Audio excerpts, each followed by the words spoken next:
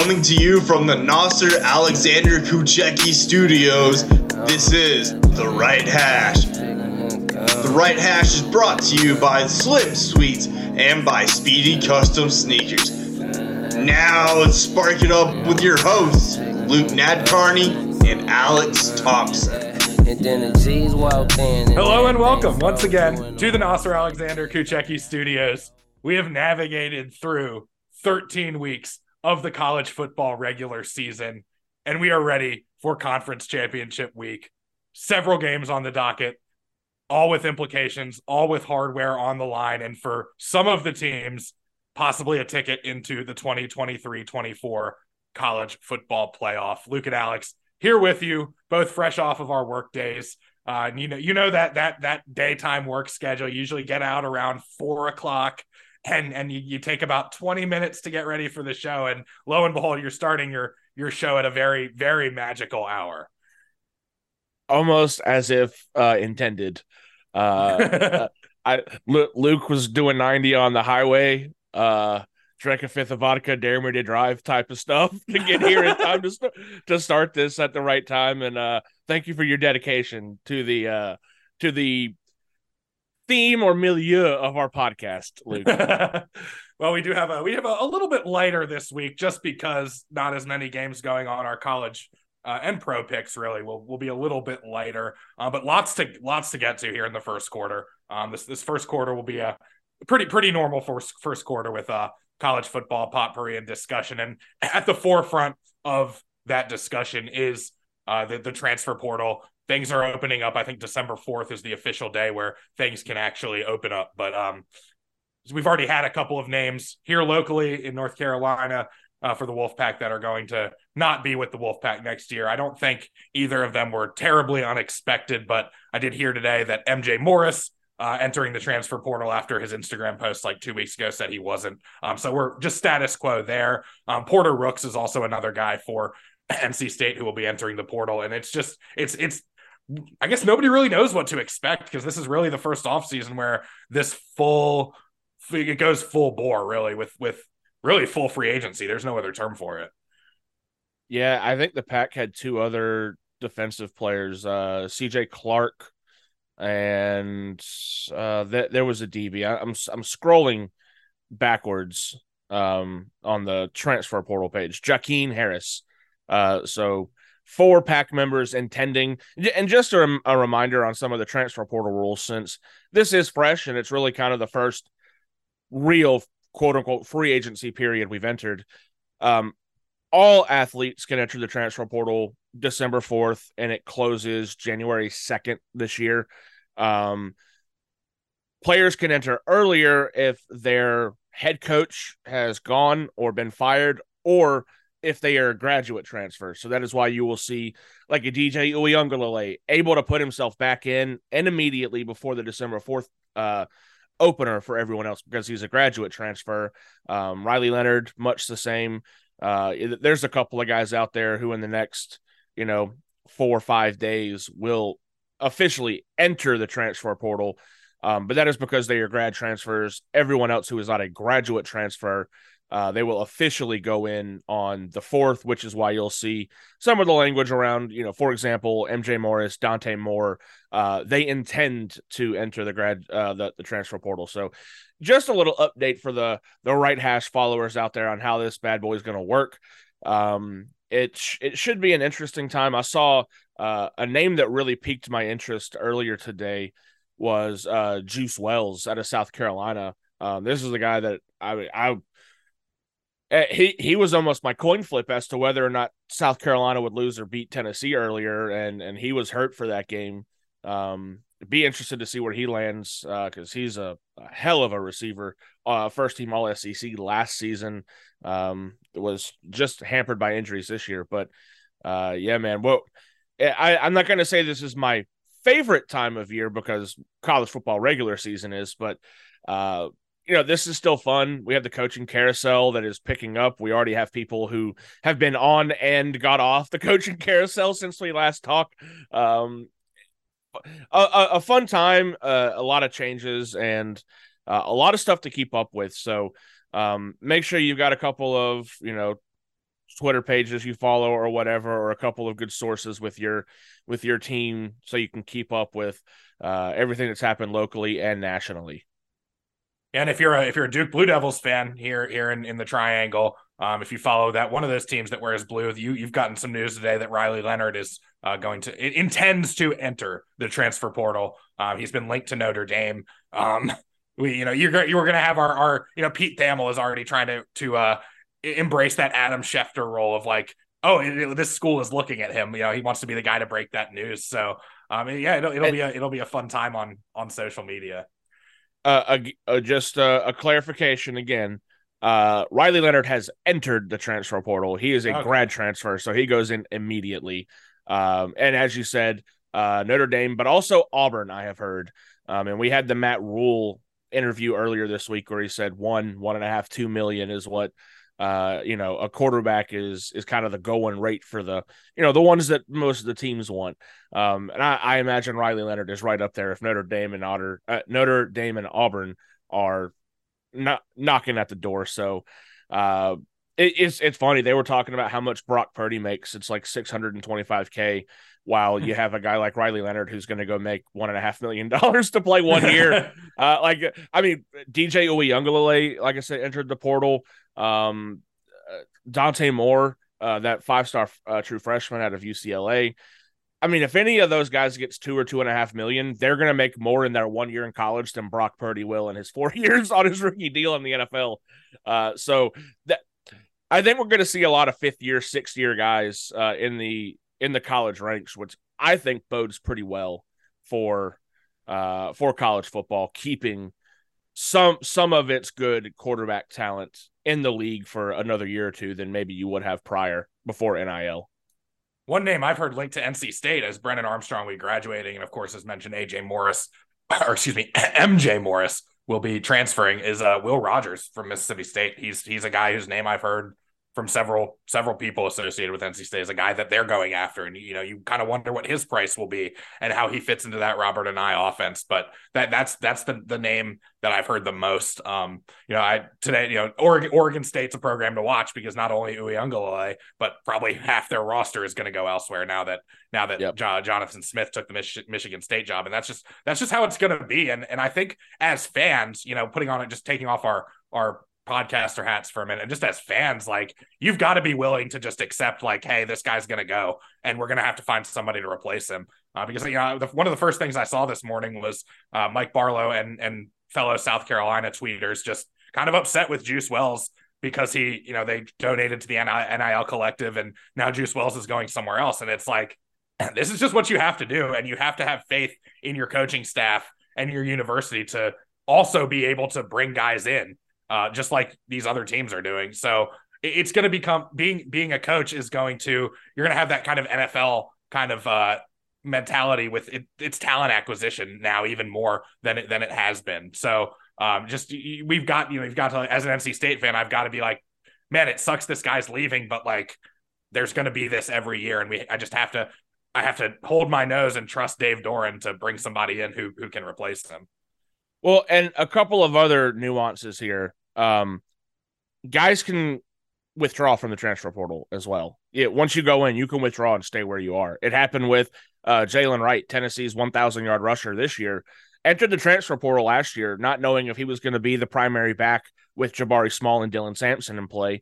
And he used that as a way to just kind of say, pay me my NIL money. And they paid him his NIL money. He came out of the portal and didn't move. He just kept the same dorm room. He was right there. Nothing changed. So I think you're going to see a lot of athletes use this as, it's free agency. They're going to test the water if they're a valuable asset that is, not being compensated accordingly. Maybe not accordingly, but, Juice Wells' value has probably gone up, especially to South Carolina with Spencer Rattler declaring for the draft. They don't have a lot, and they need Juice more than Juice needs them. So he's going to be able to strong arm them and say, either pay me more money or I'm going to go somewhere else.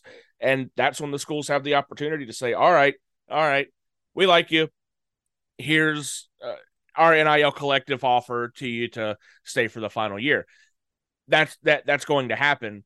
But you're also going to have these guys who just put their name in the portal to see what's out there. They might not even have an intent. They might not have talked to anybody at another school. Wink, wink, nudge, nudge. We know that stuff happens.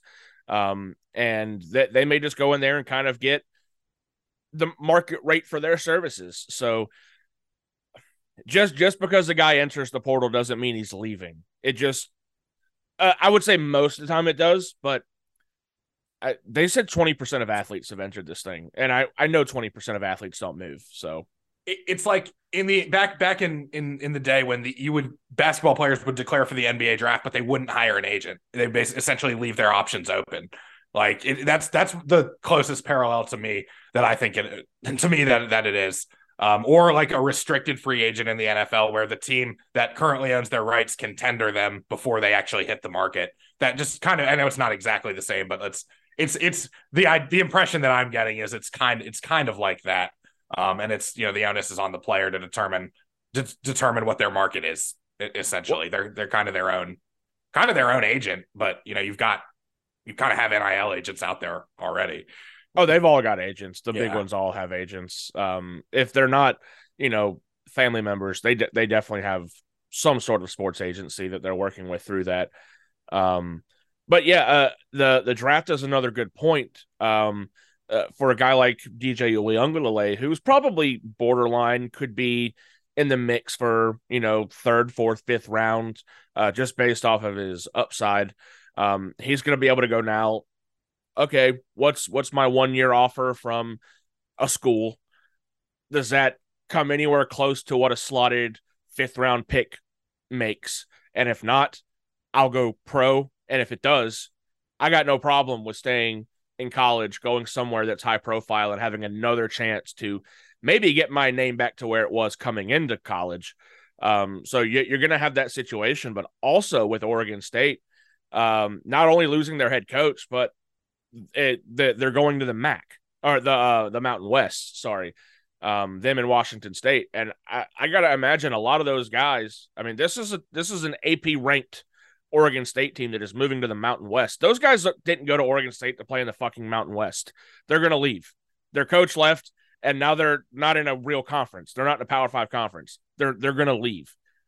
So a lot of these decisions that schools make are going to have immediate impacts more so than they used to, especially when it comes to expansion and reorganization of these leagues.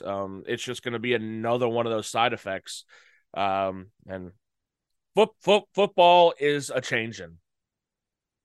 Yeah, and for so many years, there was that double standard between a coach can leave and take any job they want, but a player has to sit out or can't transfer to certain schools or yada, yada, yada. And now that playing field's been leveled a little bit, but still some coaching carousel updates as we approach conference championship games. Several hires. Yeah. If we can finish up players real quick, though. Yeah, I just had one notable one. Quarterback from Texas A&M, Max Johnson, has committed to UNC. I just thought that was a notable one because they're going to be replacing Drake May, and Max Johnson had an okay season. I see this kind of like Devin Leary going to Kentucky. Like, it's not going to fix the problem, but he's better than what they have, so it's still going to be an upgrade, at least next season. He's not an upgrade over Drake May. Do not confuse what I'm saying there, but he's better than what they have behind Drake May.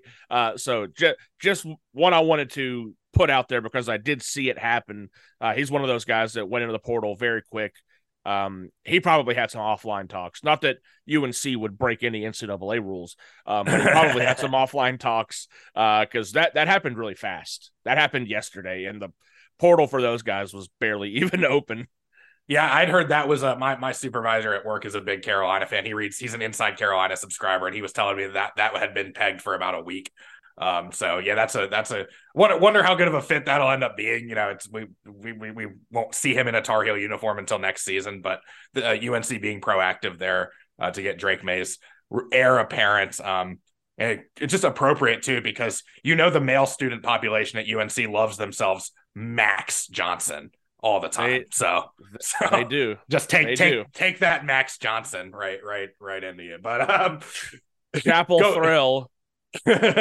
Going to going down the road, actually, to Durham, there's been a major shakeup, and that was one that I think was expected by a lot of people. But Mike Elko, Tickle Me Elko, now the head coach at Texas A&M, doesn't have the massive contract that Jimbo Fisher had, but this was a move that a lot of people saw coming because of Elko's employment history and where he had taken Duke in just a couple of years. But the butterfly effect of that is, I have no idea how solid this rumor is, but Tony Gibson, NC State's defensive coordinator, being mentioned as a candidate for Duke's head coaching job, and that would be a great hire for Duke. You kind of take a Mike Elko type and slide another right in there, defensive minded head coach. But for NC State, that would be a huge loss because Coach Gibson is one of the main reasons that defense is as good as it is. But this is kind of a symptom of being as consistent as NC State has been. I don't want to say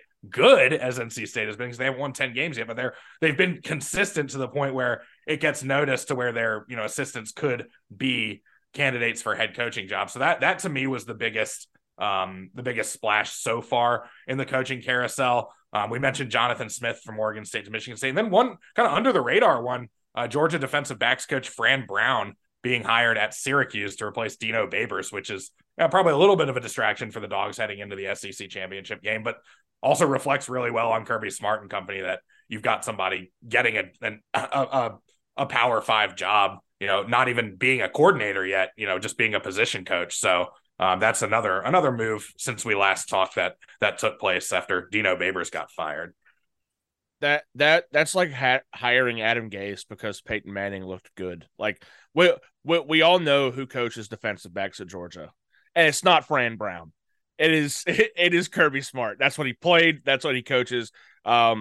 Syracuse is, I imagine, getting this guy on his name and his recruiting prowess because I don't know. I just don't like hiring guys like that kind of have that overlap with what the head coach does. And you just that Kirby Smart coaches defensive backs. It would be like hiring Nick Saban's defensive back coach. Okay, you can do that and like the positions look good, but how much did they have to do with that? How much did Nick Saban have to do with that? I have CBS here giving them a B- for the grade. I think that's probably what I would give it. I mean, it's good for Syracuse, I guess, but I wouldn't have fired Dino to hire this guy. The same way I wouldn't have fired Jimbo Fisher to hire Mike Elko. As big of a Mike Elko fan as we've been, that's a quick leap from 2 okay seasons at Duke to all right, welcome to Texas A&M. Welcome to the Thunderdome, bitch. Yeah, like, oh, by the way, we're adding Texas and Oklahoma to the conference, so your job just got harder. And people in Texas are going to hate you more if you do bad because it's going to mean Texas looks better. Yeah, well, I'll tell you, though, one hire that I absolutely love, that's Jeff Lebby going to Mississippi State. Big fan of that Mike Leach, Art Briles, air raid type of tree that Jeff Lebby comes from. Jeff Lebby and Josh Heupel have crisscrossed at destinations because they're both out of that same tree. And I think you need a coach like that to revive a program. I don't think defensive coaches revive programs very well, but they work very well at places like Georgia and Alabama that have a higher floor than everybody else. There's only so far those teams are really going to fall. But when you get to the point of where Tennessee was, you get to the point where Mississippi State is, let's just go get a guy who can light up the scoreboard. Recruits love that. That draws them in. They love being on TV. That's going to put them on TV. Excellent hire. I think this is the best hire of the window so far, personally. I'm looking down here. Not a whole lot has happened. We had the Signetti hire at Indiana just happened a couple of hours. That's a guy that Carolina fans were interested in. Actually, I because Frank Signetti, his dad used to work at UNC. The one Carolina fan I'm willing to talk to said, "Oh, I think he's too old. We should go after someone else." But Indiana obviously not thinking that. I think that's a good hire. I've actually met Frank Signetti twice at hobby shows. He's an old Colts legend, and they've had him in like the autograph lines. Really, really nice guy. I did not know that he had offspring that were in the coaching tree. Really, I mean, I wouldn't have known him at James Madison if he had been a superstar. But a good hire for Indiana. I don't know why he took that job. Yeah, I feel like he could have done better. Yeah, I would have just waited. There's surely going to be some better things open. I would have taken an offensive coordinator job at Alabama or a coordinator job of his choosing at a high SEC school rather than going to head coach Indiana. Personally, yeah, that's what Sean Lewis did. Yeah, Sean Lewis just got hired at San Diego State, former Kent State boss. He was Prime's OC for a year, or really for like half the season. But that kind of he parlayed that into another head coaching job. But some of these guys are just like, no, I want the challenge. I want that. I want to take on that rebuild. Maybe Signetti's one of those guys. But yeah, I saw that this morning and I was like, huh? I mean, that Indiana coach is the guy who was able to blow a double-digit lead to Jeremy Pruitt in 4 minutes at the end of a bowl game. I don't know if I want to challenge that hard. Like that's the team you're working with. You're working with the offshoots of that roster. Yeah, but I mean, I will say Bloomington is a pretty sweet place. It doesn't seem like it because it's in the middle of Indiana, but it's a fun college town. I've been there a couple of times. I enjoy it. Just my aunt actually used to live there. I have a million aunts and uncles all over the country. If you listen to this show, but that have been on the campus at IU. It's a nice place. So, but yeah, this just does not have the football pedigree that you would think. The thing is, though, they do have the booster pedigree. Correct. One Mark Cuban is from there, and we know how much he loves to invest in sports. And he just had a pretty good payday this week. Not that we're talking about basketball, but I can see them hitting it. Trying to sell this like, hey, Mark, you want to just toss us 10-15 million? We try to rebuild this thing real quick. Yeah, I mean, there's a lot of rich IU business alumni. You might not think about it, and you might not think Indiana University, but their business school is ridiculous, and they have alumni that you've never heard of that have uncountable amounts of wealth. Not to mention Mike Ehrmantraut went there, the guy who played him. So that they got some money. Joe Buck, I believe. Yeah, Joe Buck. Yeah, he didn't finish, but he is technically an alum. I think Sage Steele went. You could hit up the younger Zeller. He's probably still got some NBA money. Yeah, Cody Zeller. There's a lot of them. So, if you play that angle and just try to say, let's win the NIL battle, why not? It's too bad Bob Knight. It's too bad they ruined their relationship with Bob Knight, because that man's estate probably would have gone, at least some of that would have gone to IU if they hadn't alienated him. True. I mean, did they alienate Antoine Randall L? He's probably got some. I love me some Antoine Randall L. But I think we've talked about Indiana enough. I just do. I was just shocked. I'm like, Indiana. Yeah, I would have stayed at James Madison. That's a better job. Yeah. Harrisonburg's great, man. Harrisonburg is great. JMU's going to a bowl. Indiana's not. Thanks to South Carolina losing to Clemson. That's true. JMU and Jacksonville State are going to bowls, people. They got what they wanted anyway, so. Fuck the NCAA. Yeah. Thank you, South Carolina Junior, for doing your job. Spencer Rattler's last gift to college football was a bowl berth to James Madison. We're still here in the first quarter. A couple other topics to get to. But of course, Georgia, Alabama in the SEC championship. The one talking point I had about the Dogs, we'll pick the game last in our picks. That'll be the pinnacle. But there was a lot of question marks surrounding Carson Beck from myself included. Yeah, I think from a lot of people associated with Georgia and associated with college football. Look, we knew what Georgia had. We knew Georgia had just, top-notch offensive line and defensive line. We know they have great defensive backs. We know they have great linebackers. And we know they've got Dejon Edwards, Kendall Milton, Brock Bowers, Ladd McConkey, all those weapons on offense. What we weren't sure about was how Carson Beck was going to play. And Carson Beck has answered the bell this season. He's completing like 72% of his passes, which is insane. I compared this to other past Georgia quarterbacks. He's double-digit accuracy points ahead of Eric Zier, DJ Shockley, David Green, and Matthew Stafford. He's like 16 completion percentage points above Matthew Stafford, which to me is insane. The closest to him was Stetson Bennett with about a completion percentage of 65.5 over his career with Georgia. So that, when you look at the success that Georgia's had this year, and the job's not finished, you have to give Carson Beck his flowers, because that was the uncertainty this season. A lot was riding on how he actually played. And if you look at his stats probably aren't as good as some other quarterbacks in this country, because he gets pulled in the third quarter of most of the games.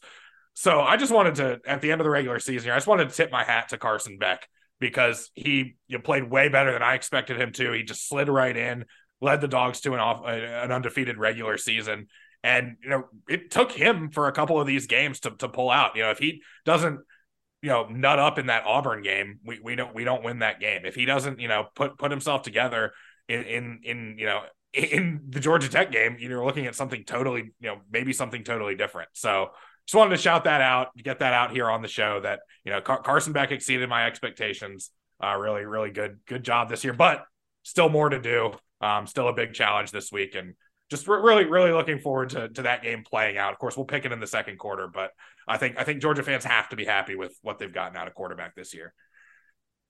Yep. I mean, not too much else to say. He's been, just kind of the quiet engine of the offense. Hasn't been flashy, doesn't make a lot of plays with his legs particularly, but I think the biggest asset and the most frustrating part about him as an opponent is their success on third and medium, third and short through the passing game. And I mean, they've had games with Brock Bowers out, they've had games with Ladd McConkey out, and they definitely did well in the transfer portal with Dominic Lovett and Ra Thomas, and they're not lacking for playmakers, but it's still a group that not a lot of people had any idea of how they would fit together, because they hadn't been put together.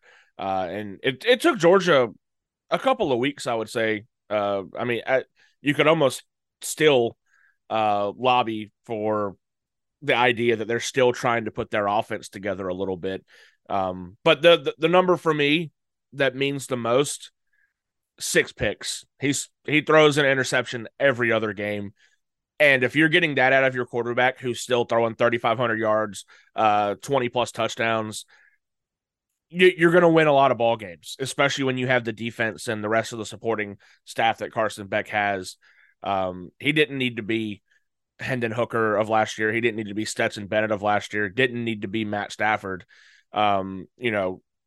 Completion percentage is huge, although it's a dip from last year. His 35 attempts last year, he actually completed 74% of. So, something to review. Maybe he can hit on the same, one more upgrade next year. I hope not, but trajectory being what it is, stands to reason he's only going to get better as he gets older. 6th QBR in the country, and that's about all you can hope for when you're talking about replacing Stetson Bennett, a guy who is not super talented. And that's why the Rams just brought in Carson Wentz. They don't have anybody behind Stafford. He's not lighting it up. He wasn't I just hate to say it. The guy won 2 national titles, but he played. He's like these soccer players that play way better for their home club than they do their domestic club. They play way better for nation than they do for country. Yeah. For domestic, and kind of what Stetson Bennett was to me. He just got like this. If you're playing an RPG, he had like a set bonus just being in the Georgia offense. And you take him out of that, and he's like, it's like he put his hand back on the Monstars basketball and gave all of his skills back when he went to the NFL. I think Carson Beck is going to be a better quarterback down the road than Stetson Bennett is. He has the pedigree coming in, and even though he looks like one of those clowns that you knock down at the Chuck E. Cheese game. He's put together a really good season, and I don't dislike the guy. There's nothing that I've seen to dislike about him. So other than he plays at Georgia and throttled my team. I don't wish him well, but I don't wish him badly. That's as good as you're going to get from me at a rival school. And he's been doing it this year with a banged-up receiving core. You know, Brock Bowers has missed time. Ladd McConkey missed time at the beginning of the year. Ra Thomas was out for the Georgia Tech game. He hasn't really had his full complement of receivers, and we'll see what the receiving core looks like on Saturday against Alabama. But that's provided opportunities for guys to step up. And one guy who stepped up is Dylan Bell. Who he's listed as I think he's listed as a receiver or a tight end, but he kind of does a little bit of everything. He threw for a touchdown pass in a recent in the Tennessee game, and he's run for a couple touchdowns, and he's caught a couple touchdowns in recent games. So he's just another one of those guys in the next man up that I've been trying to highlight every couple shows, that either on offense or defense. Now, Tyke Smith is another guy I've talked about, Jamon Dumas-Johnson, and then next in that line is Dylan Bell. He's kind of that dog that's stepped up the last couple games to just prove how deep this team is. Yeah, man, threw and caught one against Tennessee. I want to say maybe the first Bulldog to ever do that. I don't know. Dang. Like it feels like I was going to say it feels like Hines Ward had to have done that, but I just don't know if they were running him at receiver in the games he was playing quarterback. Because I mean, Dylan Bell wasn't playing quarterback. That was a pitch out throw. He wasn't playing quarterback. Hines Ward was the quarterback of the team. I don't know if they had the backup chucking passes to him. It might be a little bit obvious in that offense back then. But certainly a little bit of a questionable matchup here for Georgia this weekend. We will talk about that at the end of our picks. We have saved that to not go chronologically. We will save that for the very end of the picks. I'll throw it to you, Luke. Regular season's over. We got championship week, but should Georgia beat Alabama, it'll be a calendar month before we're really talking about them again, over a calendar month. Thoughts on this regular season, working with Georgia in general, the football season, anything you want to say? We'll have more time in the offseason, but anything strike your fancy today? Well, I just want to start by saying I think this is some of the most drama going into conference championship weekend that we've had. Like, every game kind of means something to at least one of the teams. And we haven't always seen that here with this 14 playoff. And I really, really like that. I'm bummed that we won't get the SEC on CBS theme music anymore, but I'm not bummed that we'll get an actual conventional commercial format with ABC taking over instead of CBS. I don't miss I'm not going to miss the three plays commercial that we get for a lot of those 3:30 games. I'm just sticking with teams that I follow. I'm pleasantly surprised by NC State. I did not think after that Duke game they would turn things around and win out, much less become bowl eligible. I'm not going to shout out Dave Doran because I don't like him, and that doesn't change this. And I don't like Brennan Armstrong either, but you've got to be proud of your alma mater winning 9 games and having a shot at 10 for finally. That would be really cool. And I just think it was really great that the Pac-12 was, so competitive and, kind of in, just in the spotlight a little bit in its last season, because as much as we joke about how we're passed out watching these games, these are these games that help you squeeze out that last little bit of football from your Saturday night, especially for me when I get back from a broadcast late at night, 11 or 12 o'clock. So I was just glad that we got a lot of Pac-12 drama this year, and we're going to have a great game on Friday night. We hope to kind of just tie a ribbon into on top of everything. So those are just my quick hitters, if you will, from this 2023 season. And I wish it didn't go so quickly, man. Great list. And I echo the Pac-12 portion for sure. Historically not been a conference you could watch as a football fan. It just hasn't been good. And this year, I mean, there was at least one banger matchup in that conference every single week of this year for the most part. Kind of sad to see it go now that we see what the potential could have been if people hadn't jumped the gun on some stuff. But money rules everything. Cash rules everything around me, as they say. Honestly, I don't have too much more to add to that other than I'm glad that the majority of preseason hype bullet points died by October. And when I say that, we stopped hearing about Colorado for the most part, and we stopped hearing about Caleb Williams for the most part. And we got to hear about the people and the teams that deserved and earned their spot, in the clippings and weren't just given it based on hype and what these fucking idiots at the top think are going to happen, because they're always wrong. Every time they make, prognostications, they're wrong. And in the coming weeks, we're also going to do a little bit of digging up on ourselves and find out what we got right or wrong from the preseason. So, as we sit here at the end of the season, I can confidently say I felt very good about my prediction on Colorado hitting a wall and being not an abject failure, but a failure based on, I mean, they had fucking game day there for Colorado State. How stupid does that sound now? And I mean, USC, they're lucky to be going to a bowl because their team sucks. Lincoln Riley can't hire a defensive coordinator. He's been turned down 2 or 3 times by defensive coordinators because he doesn't play. He doesn't care about defense. That's what cost him this year. That's why Oklahoma probably came out on the better end of that Lane Kiffining that he pulled.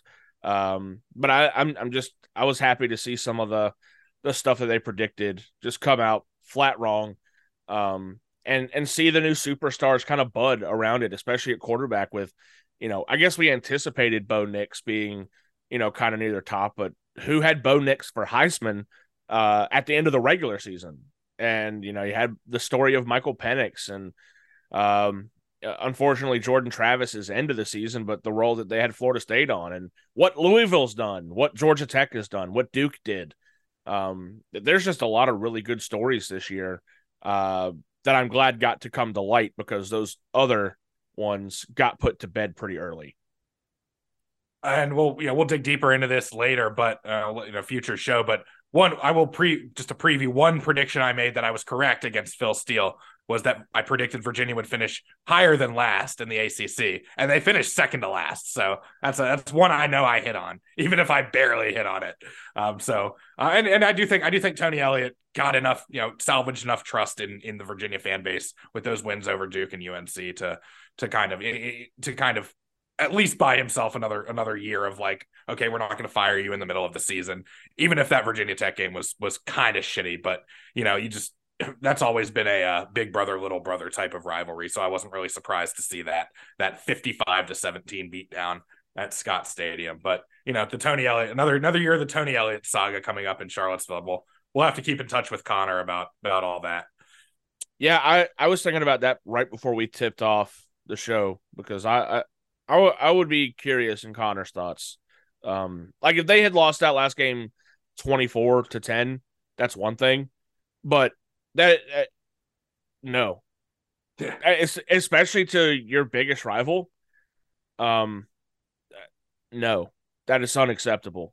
Period. Especially the way if you were winless going into that, okay, roll over and die, but you weren't winless and you were playing for momentum going into the next season. I personally think he just pissed it all away. Not in terms of hot seat, but in terms of momentum, because it just kind of felt like I hit my head on the concrete and got 20/20 vision back, and like, oh, okay, never mind. Like it's that Peter Parker meme where he pulls his glasses off and they're kind of blurry. He puts them back on and he sees what's really happening. It's like, okay, never mind. There's Tony Elliott. He's back. they're doing the same things over there. Those fluke weeks are done. Yeah, it's like the Groucho glasses. It's like we knew they pulled the mask off the villain in Scooby-Doo. Like, it's Tony Elliott. Like, man, just make it look close. Yeah, that was bad. That was bad. Just make it look close. Did you have any other thoughts though on this regular season that has once again come to a close, sadly? I just hate that we're losing a conference. Yeah. But my aunt and uncle in Utah will have a lot newer places to go to next year. I don't know where the Utes are traveling, but Stillwater, Oklahoma. That sounds like a fun trip. I mean, this is the last season that regular season losses matter. Yeah, that's kind of true. And we could have three, rivals playing each other 3 times in a month. So that could be interesting. That could be interesting. But I'm just trying to savor the rest of the season. Even as far gone as it is from the college football of old, this is still as close as we're going to get to it for ever. It changes so much after this year that it's not going to feel the same. I'll be hyped the same, but it's not going to feel the same. Yeah. I'm trying not to think about that as well. But well, my team is done, Luke, so I have to think about it. Pardon me. 1 down, 3 to go. Second quarter action straight ahead, right here on the Right Hash.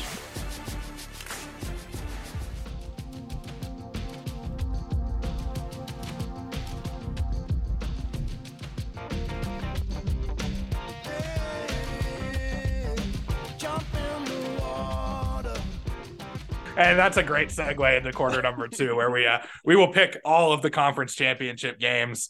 No surprise indies this week, unfortunately, because there aren't any extra FBS games to pick. So before we do that, though, let's get a quick standings update and last week's results. Sure. We both had good weeks. I had an exceptionally good week. We were both perfect through the Oregon State game, and then Ohio State Michigan kicked off. I got you with a not so fast, my friend, on Michigan beating Ohio State. And then you tried to loop back around and hit me with the not so fast on Louisville. Got you there too. So ended the season on a good 2-0 on the not so fast, my friends. I'm giving us both partial credit on our surprise indies because they were both close. I feel like I was the only person in the country that saw Georgia Tech making that a game versus Georgia.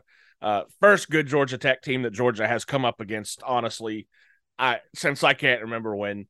And it showed. Georgia Tech had some spunk. They had some talent, to stand with the dogs, and they were in that right up until the very end. 1-score game. So that -24 that Georgia got, I thought was hilarious and unfounded a little bit there. And you had just a skin of your teeth miss on the so surprise close, there. Man. So fucking close. Yeah. Miami University blocking the field goal, blocking the Ball State field goal to preserve the 2-point victory. So close. Man. Yeah. So that brought you to 11-4 on the week. 98-56 for the regular season. Got so close to the Centurion. We still have championship games, but in terms of regular season, 98-56. I went 13-2, bringing me to 112-42. 42.0 to be specific, for the season, bringing us into championship week.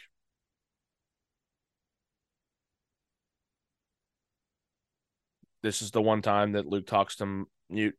There it was. I was gonna say 98 minus 46 or 98 minus 56 is 42. 42.0. So we both the meaning of life have that. But anyway, we've got 4.2 plus 5.8 games to pick here in college. And we'll start on Friday because there are 2 games. We'll go with the appetizer first. Liberty and New Mexico State in Conference USA.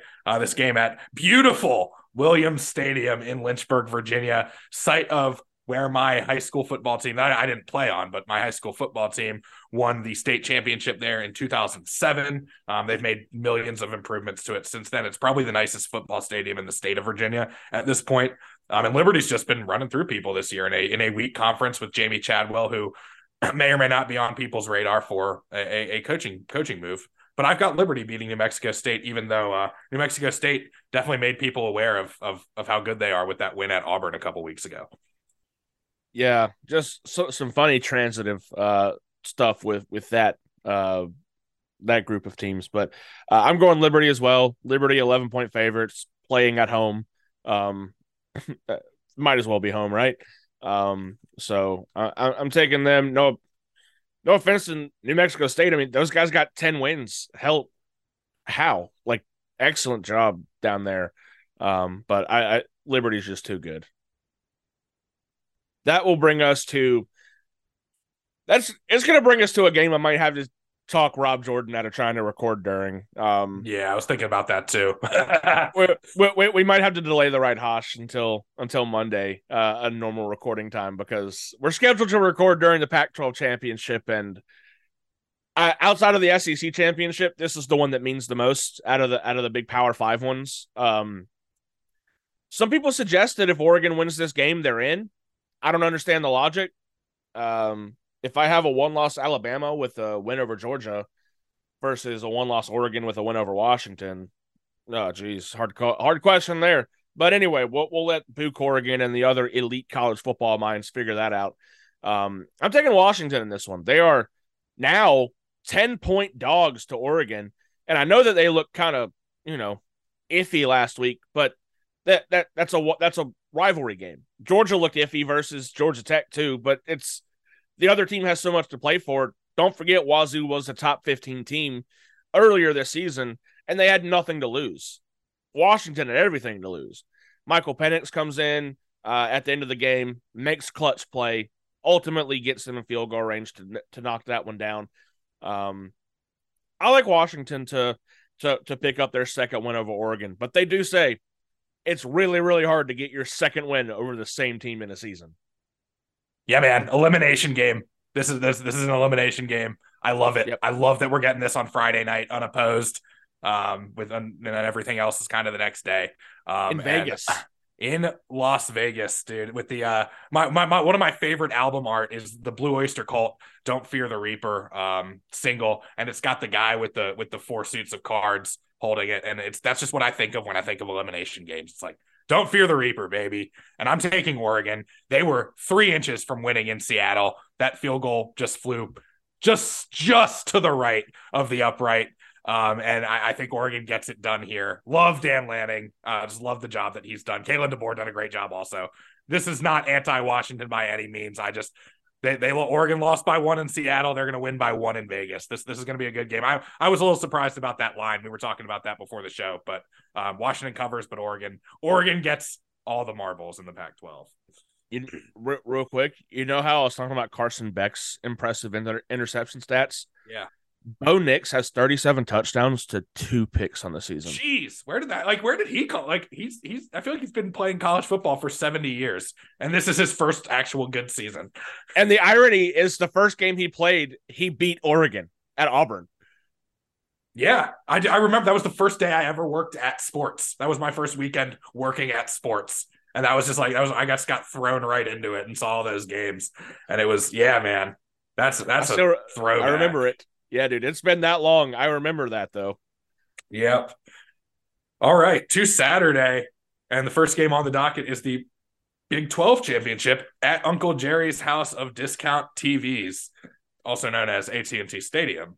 You got Oklahoma State and you've got Texas. Texas win, and they probably need some help, but they might get that help. So they are a big favorite over Oklahoma State, about 15 points. Maybe 15 and a half, but I've got Texas winning this one. Oklahoma State almost didn't even make it. They almost flubbed it against BYU last week at home. Needed a game-winning field goal something in overtime to win that game. So yeah, I'm taking Texas here, even though I think a couple of years ago Oklahoma State made some waves in the Big 12 championship. It's not going to happen here though. Texas gets the win and positions themselves as best they can. Yeah, I'm picking Texas too. Can't wait for this one. This is you can call this one the Orange Bowl. I just like when these colors clash. I'm not a huge fan of Oklahoma State's orange, but it's close enough for a non-Tennessee team. So I'm still taking Texas. Like you said, not real sold with how Oklahoma State played this season. I think they were just kind of I don't even think they were the second best team in the Big 12. They were just the second highest team in the Big 12. So I'm taking Texas. They're 15.5-point favorites. It seems like this is not one that they're worried about because tickets for this are $44. So not overly hyped. There's not a bloodbath for these tickets. Makes sense. Yeah. 100,000 seat stadium. Speaking of no bloodbath for a game, That moves us over to the aforementioned Miami of Ohio, as I refer to them. I only came about knowing them when Big Ben was throwing and punting for them. Miami of Ohio taking on Toledo in Detroit, Michigan. I don't. A battle of Ohio happening in Michigan just seems absolutely wrong. Toledo 8-point favorites here. This is at Ford Fields. I might need to phone a friend, see what Connor's feeling from the field, but I'm going to take Toledo. I'm going to be honest, don't know a whole bunch about these teams, but I would love to have Toledo win a championship so I can hear Holy Toledo by whoever the commentator is. Just always a good little snip to throw in there as an announcer. So Toledo, I guess. Not so fast. Uh-oh. Miami ruined my surprise Indy last week. This Miami University, not the University of Miami.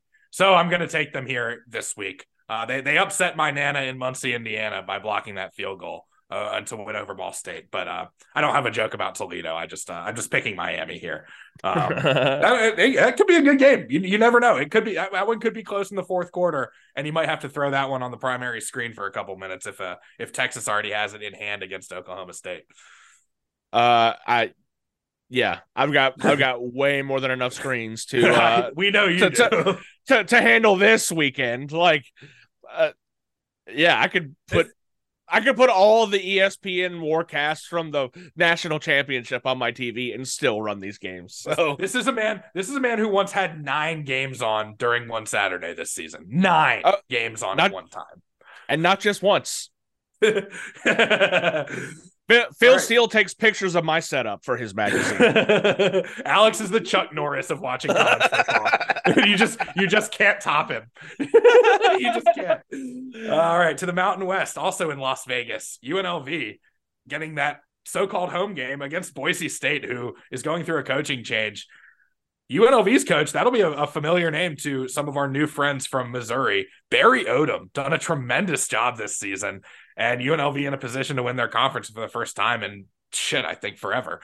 I'm taking the Runnin' Rebels here. I guess they're not the Runnin' Rebels if they're football. They're just the Rebels, but I'm taking them to beat Boise State. It's kind of interesting to see Boise State here. They've had a quiet season. They're not the powerhouse they used to be, but they're that team that kind of keeps showing up. But I like UNLV at home here. Just keep that good mojo going. Yeah, either the Mountain West was really close with a bunch of good teams, or really close with a bunch of bad teams. Because 7 and 5 made it to the championship game. But as they say, they're the University of Nevada at what? Las Vegas. And they're playing at Allegiant Stadium, located where? Las Vegas. Strike up the band. UNLV wins this one because they're playing at home.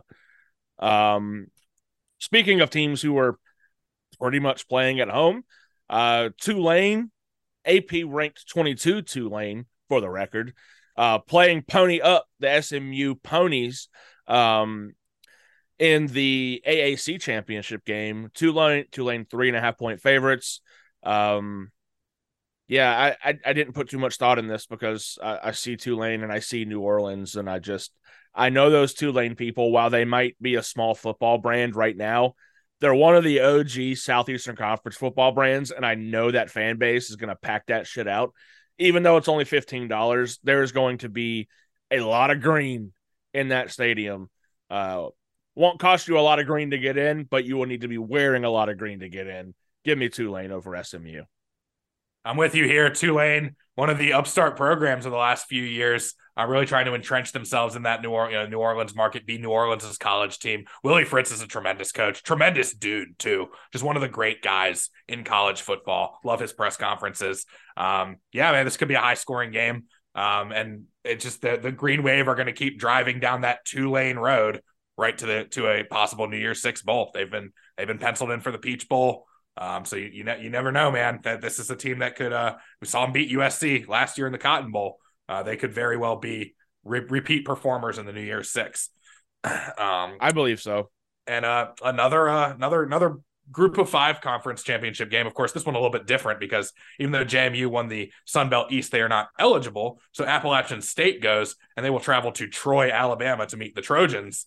And I've got Troy here winning this one. Just this one I have a little bit more insight on because of the App State alumni in my office, and none of them are particularly optimistic about this game. They're kind of just happy to be there, it seems. Troy, I think, has the talent edge, but that's why they play the games. But I'm taking Troy here in this one, just based of hearing enough App alumni be like, yeah, we're probably gonna lose this game. I'm not gonna overthink it. Luke, do you know what city Veterans Memorial Stadium is located in? Is that Birmingham?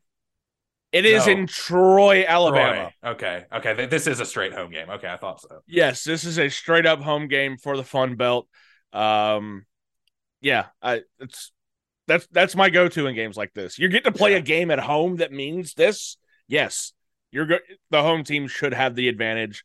They should be favored. They are 5.5-point favorites. I'm taking Troy, not low Troy, but Troy. Mm-hmm. That moves us into probably the most volatile championship game of the weekend.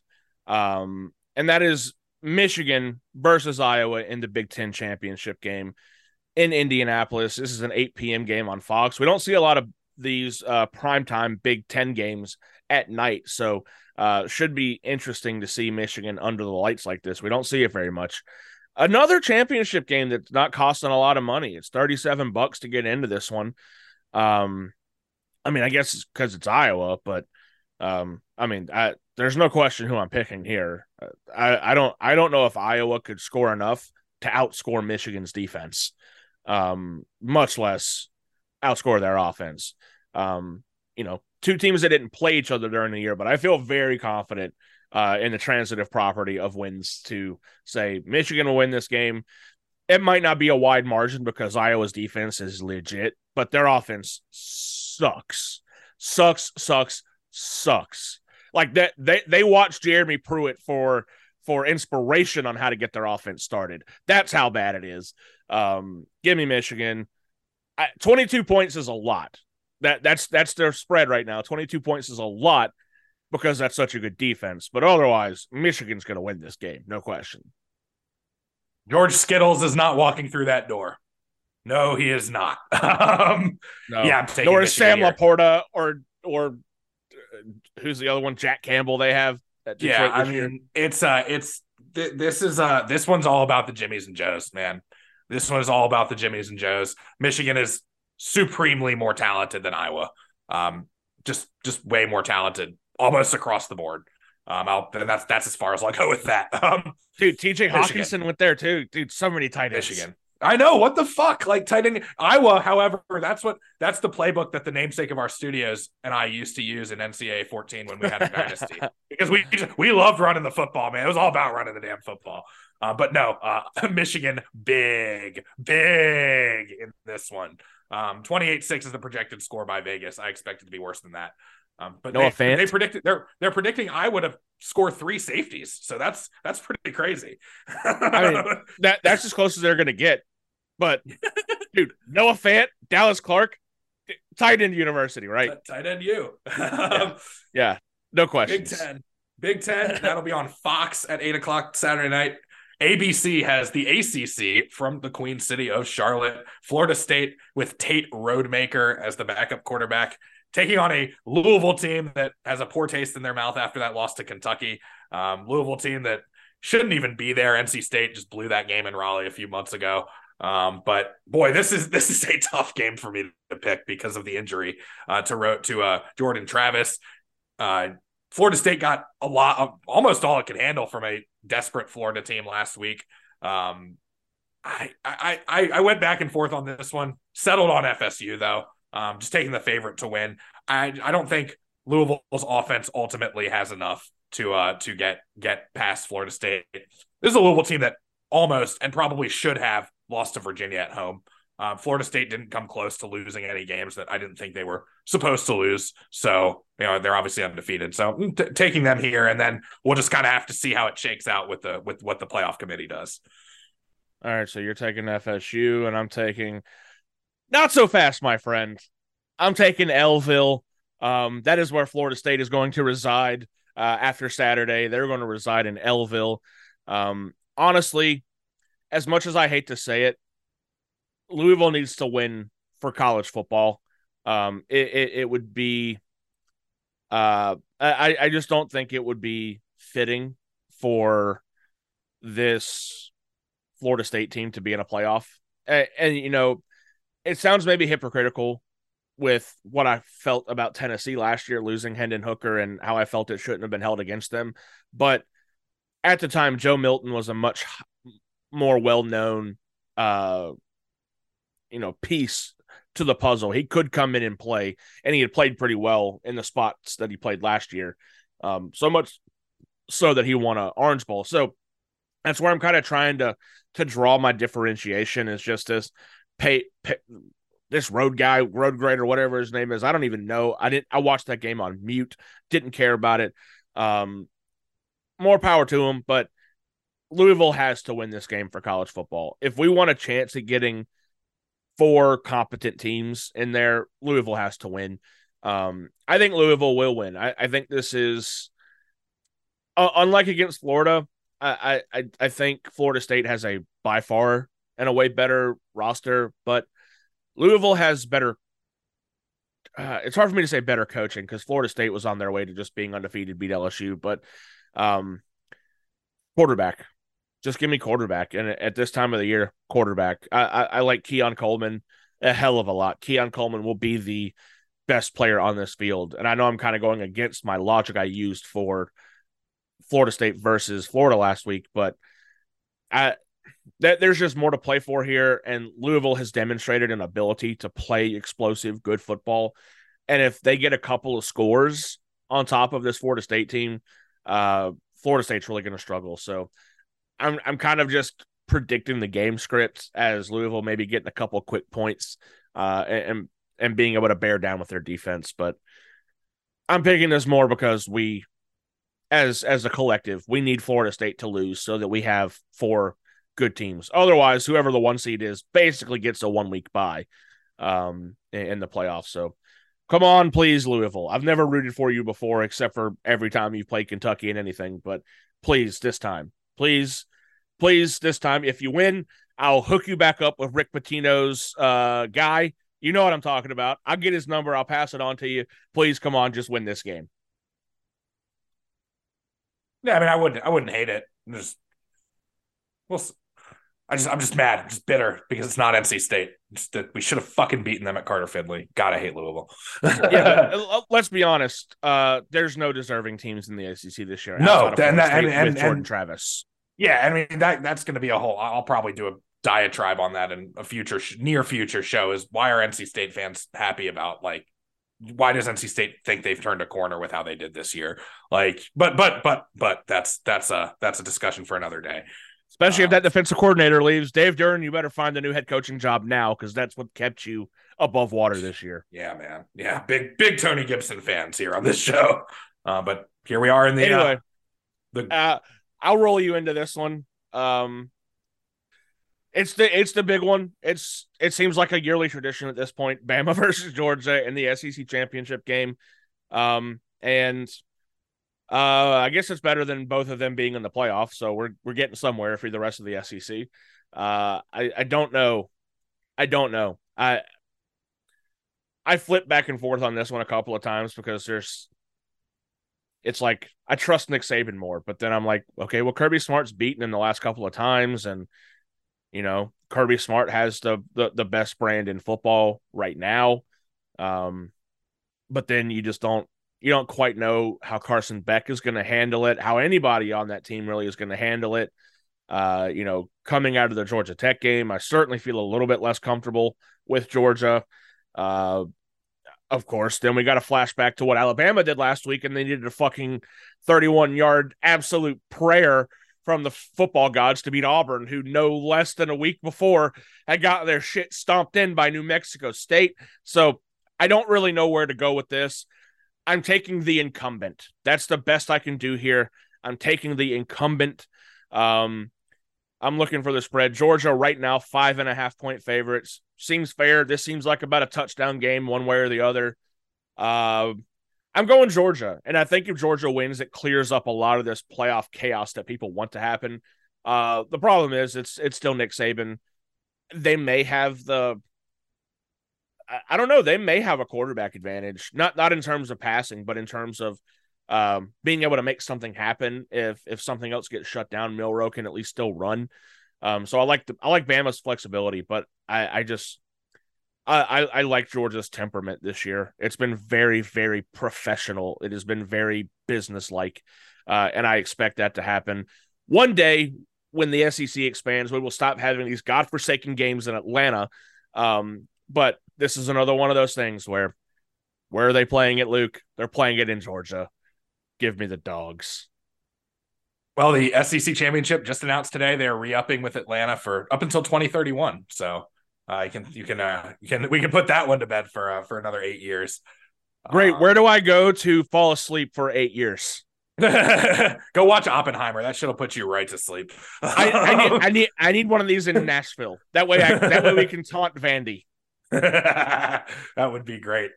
One player I think they'll be done with the stadium by 2031, so that's viable. Yeah. Titans have a new stadium coming soon, but one player I have not shouted out for Georgia all season long. Kicker Peyton Woodring. He has not missed a field goal attempt since the South Carolina game in week 3. He has been rock solid, and that was another question mark coming in this year, the kicking game, replacing Jack Podlesny, who was also just gold, just gold with field goals. This game's going to come down to kicking. It's going to be close. Just shout out to one of my pregame hosts, Kevin Butler, legendary Dogs kicker. Haven't really talked kicking on this show at all, but Peyton Woodring has been just a solid, damn solid kicker for the Dogs this year. Very reliable.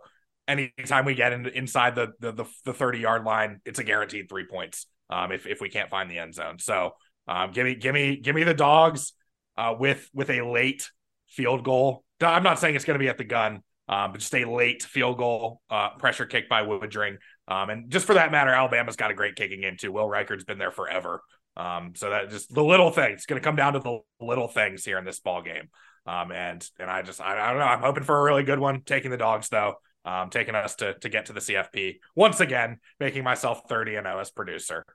So can't not go with them. But yeah, this is definitely it's like getting to a level of a video game you hardly ever fight because we don't play Bama in the regular season. So it's different. It's like in Super Smash Brothers on the N64 when you're fighting the big hand, like that big hand that you can't play with them during the regular game, but there's that final boss, and that final boss of conference season is Alabama. Mentor versus mentee, Kirby versus Saban, but Dogs by 3.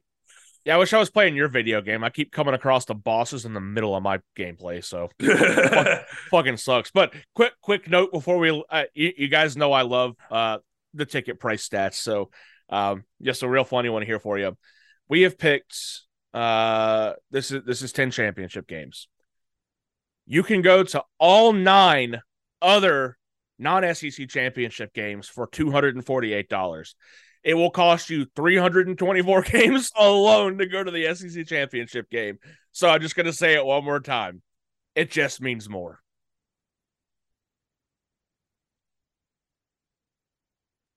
Yes, it does mean more, and it will mean a lot this game. I like that it's in the middle of the day too. Just that it's 4 o'clock. 4 o'clock. I think 4:10 is the official kickoff time. So you hope that maybe there's a 10-minute delay in there, so it can kick it at the witching hour. But we're gonna need you to go on location and streak pregame for about 10 minutes. I Adam Gillespie, our engineer, I can just get in his ear and just be like, hey Adam, just run on the field, man. Just run on the field. He will understand. He will understand the reasoning behind why we need a 10-minute delay for this game. But be like Adam. But yeah, man, just really looking forward to it. And that's it's still a full Saturday of football. I mean, it's not as many games. We won't have the crazy four games at once going, but still sun up to sundown, really Friday night to Saturday night, just football, starting with that Pac-12 game that we think is going to be really good. And really good weekend if you have attention deficit, because there's not a lot of distractions on in every window. So you can focus on a game.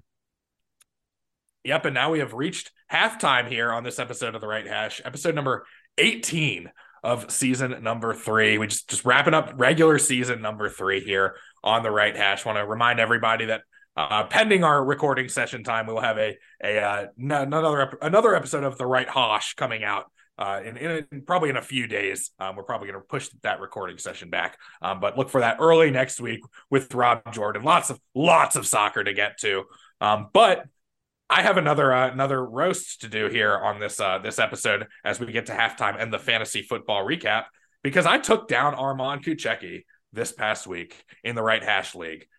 Took down Rob Jordan. Alex got the better of me last week, but I'm back to my winning ways, and that just feels really good when I get that dub, especially over a Kuchecki, because it just feels a little bit sweeter. You know, the victory champagne tastes a little bit better. And it just carries a little bit more weight when you win over somebody with that last name. Yeah, I mean, which depending on the season is pretty often.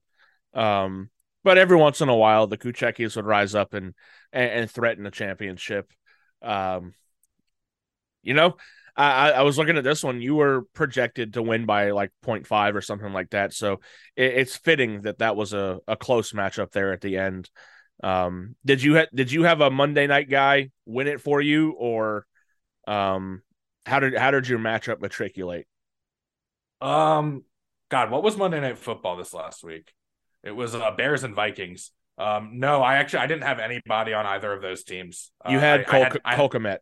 Oh, I did have Cole Kmet. I switched him out because he's on a bye this week, so he wasn't reflected. I did have Cole Kmet. You're right. But I was still sweating it out. You know, I was still like, yeah, I wasn't sure. Wasn't sure. He had Dobbs. Unfortunately, Dobbs cost him. Yeah, that okay, yes, it's coming back to me now. I was worried. I was like, damn, Dobbs, he's going to beat me because he's got Dobbs, and Dobbs is going to cook the Bears defense. But the Bears defense ended up cooking Dobbs. So, and two of the Vikings receivers also cooked Dobbs. That is correct. But I'm just glad to get the win. I'm just glad to get the win, man. Blessed. # blessed. Still in 5th place. I had the unfortunate duty of playing the high scorer of the week, which, by the way, I'm calling shenanigans. 1.6666. Tell me something's not up with that, Catholic McCaffrey. Tell me something's not up there. This is some Da Vinci Code shit up in here, man. I mean, you got to break out Tom Hanks to beat me, by all means, I guess. But. Yeah, Justin Fields let me down. That's really about it. Riley Patterson having a goose egg wasn't helpful. So Connor, if you could, tap into the locker room and say, "Hey, man, it goes between the yellow sticks." Like, okay, remind him of that. But I mean, there was just nothing I could do. Like Trevor Lawrence and the Calvin Ridley stack for the first time of the year finally really goes off. Arthur Smith remembers that Bijan Robinson's on the team the week that I'm playing against him. All right, cool. I thought that was hilarious. It's like, all right, I'm helpless here. The 1.6666 really makes sense when you add that part in. Arthur Smith remembered to use Brian Robinson. Rush touchdown and a receiving touchdown. What the hell, man? That's no. But anyway, I moved down into 6th. Roth stays in 3rd. Still anybody's game. Still a couple more weeks. I want to say we've got 3 more weeks, including this one. I am playing Coach K this week. We are both tied at 5 and 7. League standings right now, I would need some shit to go really wrong above me in 3 weeks, considering I have a 2-point hole to 3rd through 5th place. But I have the points for above all of you. So if I get above you, or if I get tied with you, I'm winning the tiebreaker. So I'm coming for you, Roth, Sad Gamecock, and my esteemed co-host, Big Huge Dicks, Luke Nadkarni. I'm coming for you. Stay out of my way. Coach K, you could do me a real solid here. Just take the knee. I'll beat Luke. I'll beat Luke indirectly for you if you just get me to the playoffs. So take the knee, be a pal. Let's do it. And other matchups this week. Well, my matchup, I've got an intra-Learfield matchup with Zach Burhan's ETN with Flowers. Right now, I'm projected as a 5-point favorite. I still have to get my hands in and set the line. I don't have anybody in the game tonight, so I have time. I have time to set my lineups. Alex Roth takes on Carlos, Nicole, and Mike Barlow. That's a 9 versus 4 matchup. Carlos got a win last week, by the way. Good job, Carlos. It's 3 wins on the season. And then the big one at the top, though. You got the big one at the top. Uncle Keith is alone in first place against Rob Jordan, who has more points than he does, but is a game below. So if Rob wins that game, he will jump Uncle Keith for first place again. But Uncle Keith with a chance to get a 2-game lead in the standings with, as Alex said, 2 weeks to go after this. So a golden opportunity for the Seneca Chiefs to just chop on a little bit. He's been the most consistent performer in our league this through the 2 years that we've done it. So talk about incumbents. I mean, he finished in second last year. Looks like he's out for blood this season. Absolutely. I don't know what his secret is, but he's doing well. Much better than the co-host of his favorite show. Well, those are the fantasy matchups, and once again, we like to plug the episode of The Right Hosh with Rob Jordan. Of course, Queen Lizzie's Revenge. The whole gang is represented in this league. That'll come early next week. Lots of EPL to recap. And we have a fun discussion topic regarding bicycle kicks that we'll get to in that show. Halftime is over. Let's get back to the show. Third quarter action straight ahead, right here on The Right Hash.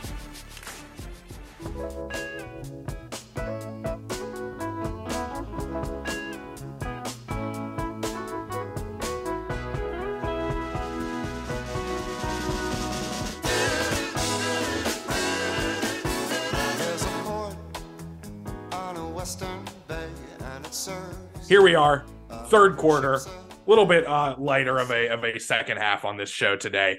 Just with we wanted to be a little bit more college heavy because we're running out of college football. We'll still have NFL for another month or so following the conclusion of college football season, regular season this weekend. And one more thing as we begin this third quarter, last college thing to get to. I meant to say it at halftime, but we will be reprising the Right Hash Bowl Bash on ESPN.com this season. So the bowl pick'em's on. Be on the lookout for a link once those matchups are revealed this weekend. We'll be hitting that pretty quickly after the bowl pairings come out.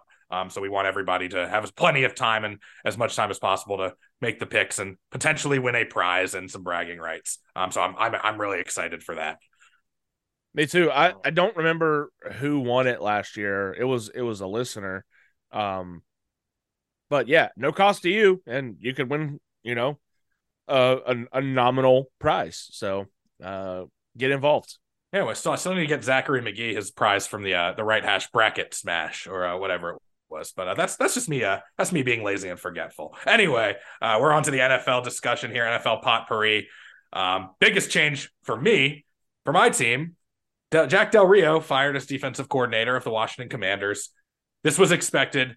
45-10 loss against the Cowboys, in which the defense just kind of quit in the second half. There was no two ways around it, and you saw this coming a mile away. You weren't sure if it was going to be Ron Rivera getting to go with him, but it was Del Rio and defensive backs coach Brett Wieselmeyer. And Rivera's just going to be taking over the defense now. I don't think this is going to have any major market effect on this defense. They've already traded away Chase Young and Montez Sweat. Been kind of tough to get to the quarterback these last few games, as you might expect, but just this is the canary in the coal mine for Washington. There's going to be a house cleaning. They've got the Bobs in the facility. I mean, let's just say the Bobs are interviewing people right now over these next 5 weeks. Every Sunday, it's going to be a meeting with the Bobs. What would you say you actually do here? And Jack Del Rio didn't do shit basically, and that's why he doesn't have this job anymore. And Ron Rivera is probably the next guy they're gonna say, what would you do here? And he doesn't have a whole hell of a lot of an answer, because the only time he's gone to the playoffs was with a losing record in a crappy division. So just that's kind of the next checkbox for this slow tear down and rebuild that Josh Harris and company are going to do in Washington. So they've got Miami coming to town this week. We'll pick that game. We won't pick that game actually. I said to leave that game off, so we won't pick that game. But it's just another challenge this week with these defensive backs playing that offense with Tyreek Hill, Jalen Waddle, and company coming to town. It's not going to be fun, I think, but at least it's at least a step in the front office recognizing what we're doing here isn't sustainable. We need to make changes. And I like that we're starting to make changes with games still left. I don't think there was value in just playing it out till the end and then cleaning house with everybody. There's got to be some message that hey, we're going to be making changes after every game, maybe if things don't go right. So, kind of everybody's under the microscope. There's very few players I think that are safe from potentially getting cut in the offseason, and to say nothing of the coaching staff. So that's the update from Washington. And Alex, as you said on the day it got fired, now our teams are linked. We have both fired Jack Del Rio. They fired Michael and Samir. Yeah, this is just one of those. They're not ripping the Band-Aid off. They're peeling the Band-Aid off slowly. We know where it's heading. The Band-Aid's coming off. Ron Rivera does not. He knows. I tell you what, he's not hanging pictures in his office. He's gone. Be interested to see where he winds up landing. Yes, I'm already assuming he's done. There's no way you fire all the defensive coaches around him and keep a defensive head coach, especially after this season. So, I'm not going to say this is a warning to the fans. I think it's kind of an appeasement to this is where we're going. We're just making sure we do it right, or don't want to burn bridges. Doing it the adult way, not like David Tepper is like, you've been here for 10 games, fuck you, get out of here. I like a slower approach in this case, especially with a guy like Ron Rivera. So he's going to be gone. He will not be the head coach next year, but had to happen. You don't ship out Chase Young and Montez Sweat for peanuts and keep the head coach and say, let's rebuild this bad boy. You've done such a good job so far. And yeah, now we finally have that the blood brother, we both fired the same guy bond that one can only get by hiring Jack Del Rio. So no, he's got a full year to go work for Donald Trump's presidential campaign. So just in time, perfect timing for us to get rid of him. What's his son doing? What's Luke up to? Luke I thought Luke actually worked for the team as a quality control assistant, but I don't know what he's doing now. Awkward. Maybe he can play quarterback. Shit. But I am interested to see what happens with Eric Bieniemy too, because I don't think he's going to get fired, but I think he might be looking and say like, "Hey, I should go look for another job somewhere." Organization. If he's not promoted, right? But even if he is, I mean, he's not just going to be a Washington candidate. He could, we've already have we had a team fire their coach? I mean, I don't think we have, but. The Chargers are going to fire their coach. I mean, the Panthers fired their coach. Oh, they did. That's right. That's right. Frank Reich is gone. But Brandon Staley is going to be gone at the end of the season. Like LA, Eric Bieniemy out in LA working with Justin Herbert. Like that's an angle I think at least some of the league media will take. But I definitely think Bieniemy is not. He's far from only on Washington's radar. Even with how this season's gone, I think he's still going to get looks. But that would be my choice. I mean, it really would be just to promote an offensive-minded head coach for a gunslinging quarterback that's still on a rookie deal. I mean, we still have Sam Howell on the rookie deal for 2 more seasons. So, and good support pieces. You got to deal for Terry. I would like to say, I would like to see. I should say not say. I would like to see our next head coach, whether it's Eric Bieniemy or somebody else, be an offensive-minded head coach. I think that's just a natural transition from when you have a guy like Rivera. You saw the Broncos do the same thing. Fire Vic Fangio, hire Sean Payton. So I would like it an offensive minded head coach. Yeah, I mean the importance here to note is the Panthers are probably in a rush, but the guy that they're hiring isn't. If you're hiring a guy who's available right now, you shouldn't have fired Frank Reich. Washington's not going to make their head coaching move because presumably either their candidate is in-house in Eric Bieniemy, or it's going to be, an offensive coordinator of Detroit like Ben Johnson, or, Byron Leftwich's names get thrown around all the time. those guys are not going to be available until after the season is over, at least to talk to. So no real reason to fire Ron Rivera right now. I think the Panthers just kind of wanted to get the taste out of their mouth and maybe move on from whatever's happening with Frank Reich. Who would have thought hiring a coach that had just been fired by a bad team was a bad idea? Who could have seen that happening? I don't think David Tepper actually knows anything about sports. I don't think he I just don't think he pays attention. Like, he's just, as long as the team is making money and my bottom line is fine. Like, that guy's just fucking nuts, man. I feel bad for Panthers fans. Yeah, he's Jerry Jones without any idea of what happens in football. Right. I mean, and without like any kind of like NFL savvy, like any sports savvy. It's embarrassing watching this team function. Like, it takes a lot for me to feel bad for like sports fans from this state, because I hate the Hurricanes and I hate UNC. I'm not like, I don't really like anyone except NC State, but goddamn, man, like, I feel bad for this team's fan base. Same. I mean, don't get me wrong. Like, they're catching their comeuppance from that random, like, keep pounding or whatever couple of seasons they have where they were just obnoxious for no reason. But still, really no fan base should have to go through this. Like, there's maybe one or two we would each wish this directly upon. Anybody else you don't wish this on. Yeah, it's one win. Like, one, and it was against Houston on a winning field. It was against a team that I wish they had not beaten, because I like this Texans like core that they have, like CJ Stroud. I'm like, why'd they have to get that win against a team that's like up and coming? I know they're in your division, but like, yeah, man, I don't know. Fuck the Panthers, man. I think that that will be one of the less coveted head coaching jobs in the offseason. I feel like, because who wants to work with David Tepper at this point? Like, it's got a lot of money. It's like such a toxic environment. Yeah, I mean, we saw it in Denver. Just the Walton family just rolled out the blank check for Sean Payton. I wonder if this could be a similar situation where Tepper tries to make a huge splash with a guy that's, either won a Super Bowl or is very recognizable to NFL eyes and ears. So that's a coaching search that's gotten a head start on. Kind of. I mean, he can't talk to the players coaches he wants to talk to, though. Yeah. Like, you can't talk to any active coach. That's tampering, and you lose picks and all that kind of stuff. Yeah. So that's kind of what I'm saying. Like, they fired Reich to get the bad taste out of their mouth, but they can't do anything with it unless they want to go hire. I'm trying to think who were like some of the formerly fired coaches that maybe would come back. Oh, like, man. Who were this year's Sean Paytons? Cliff Kingsbury? Like, yeah. I would say, no one from the Texans, millions of coaches they've had over the years. Is Bill Belichick going to be available next season? Like, you still can't talk to him yet. Yeah. So, like, I'm just trying to think of anyone they could like have. They could be texting right now. Is John Fox? Is John Fox out there? John Fox, second tour of duty in Charlotte.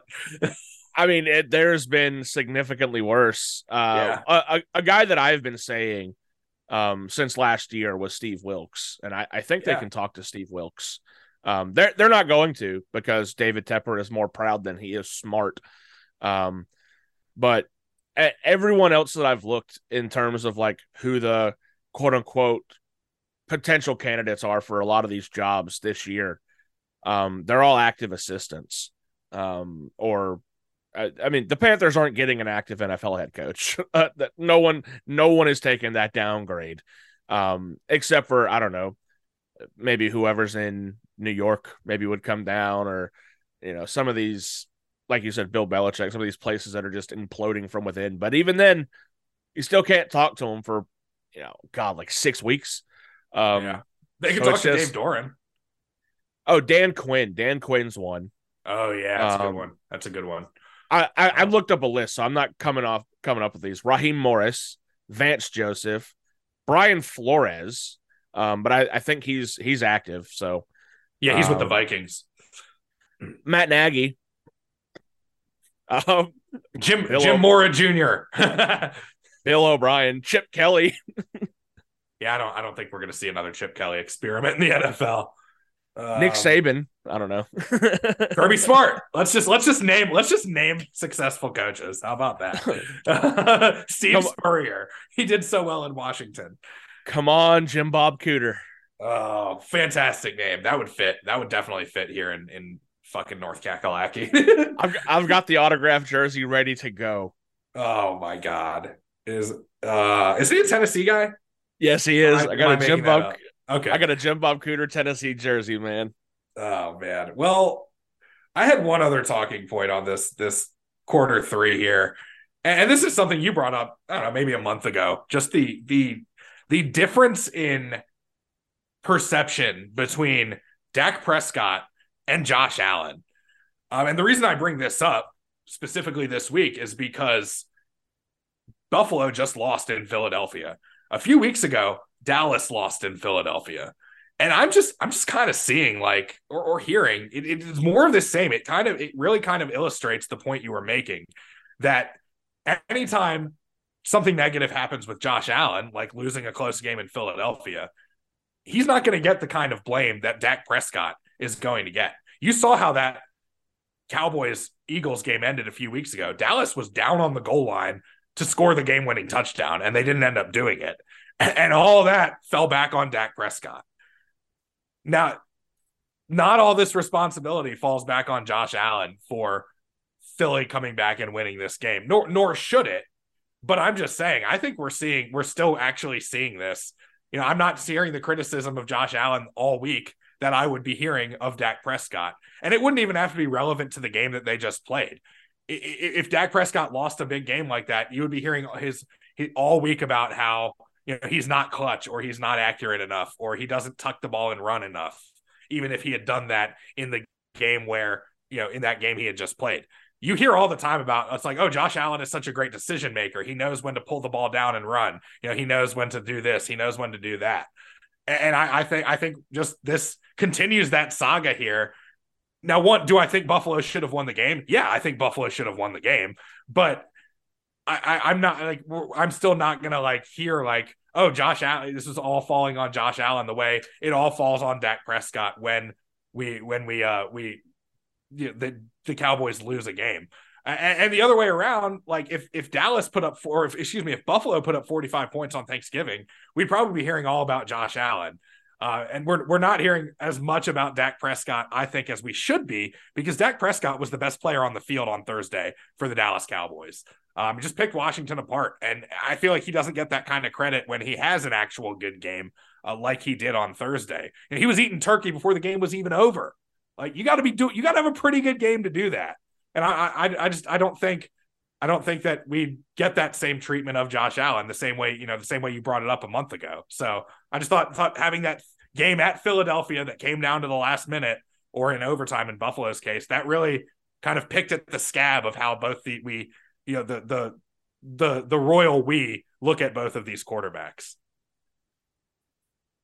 And I'm going to go one further, Luke, because the first article I saw after that game was from Sports Illustrated, and it's titled Josh Allen's MVP performance lost by coaching, officiating, kicking in Buffalo Bills Week 12 loss. And then the next day, Yahoo Sports, the struggling Bills are wasting an MVP level season from Josh Allen. These are two of the biggest sports sites out there that are printing this garbage. Because I wonder, not only have I obviously agreed for a while, Dak Prescott, like you said, deserves his flowers when he does well. Because there is not a fucking quarterback in the NFL that gets more blowback when he plays poorly, which has been too often, honestly. But when he plays well, and CeeDee Lamb is number 2 in the NFL for receiving yards and touchdowns and all these statistics, and they lost Dalton Schultz, and they've come in with 3 new tight ends that he's all incorporating, and they lost Zeke, and they're figuring out how to use fucking Rico Dowdle back there at running back sometimes. winning games down the stretch, coming together, crickets. Josh Allen loses a game and he moves up in the MVP rankings. And it is frustrating bullshit. It is the same bullshit that I was talking about in the college side with Caleb Williams and Colorado, and these people pushing headlines more importantly than they're pushing facts, information, and reality. And it's bullshit. And you know how I know it's bullshit? Because I just heard Luke give credit to a Cowboys quarterback. That's my litmus test. If Luke ultimately comes around and says, yeah, man, Dak is playing really well, he deserves the credit, he was eating turkey, he destroyed us, are you guys not watching this? Then I know, yep, everything is wrong with what is happening in reporting and journalism, at least at Sports Illustrated and Yahoo Sports. But there's a site called Touchdown Wire who motherfucking has Josh Allen number 1 in their MVP list. It's like, are you people watching these games? He's not even the best Josh Allen this year. It's like movies, man. It's like quarterbacks are like movies in the NFL quarterbacks are there. It's movies. Like people haven't seen fucking I feel like a lot of people who think like Barbie and Oppenheimer were the 2 best movies of the summer didn't actually fucking see those movies. And it's the same thing here. Like how many of these experts have like sat down and watched Josh Allen play? Like I got to see it against Washington when they beat the shit out of us and he had a really good game. And then like a couple weeks later, they played the Giants at home and Josh Allen has a fucking terrible game. Like, and I think that was the game that prompted this, this discussion of Josh Allen versus Dak Prescott. It's just like, there's so much like social engineering to put it in your head that Josh Allen at the beginning of the season is an MVP candidate, and there's no way that he can't be. And then you get to the middle of the season, you're like, this guy's not playing that well. It's like when I get to the middle of a movie that someone's told me to watch because they think I'll like it, and I'll be like, this is boring. Like, this isn't getting me. Like, this is not doing anything for me. And that's just how I feel about Josh Allen right now. Dak Prescott is like that movie with the explosions and the battle scenes and the action, and it's fun to watch, and you're like, oh, this is actually good filmmaking. Josh Allen is that critically acclaimed movie that you fall asleep in the theater. And I'm not going to say it's terrible movie's name again, that I almost actually fell asleep in the theater this summer. But it's just watch the games, and don't just look at numbers. Watch the games and watch how Dak Prescott gives the Cowboys a chance to win every Sunday. Josh Allen, the rest of his team gives him a chance to win. I mean, Dallas is a really great defense, but Josh Allen is throwing the ball to Stephon Diggs and Gabe Davis.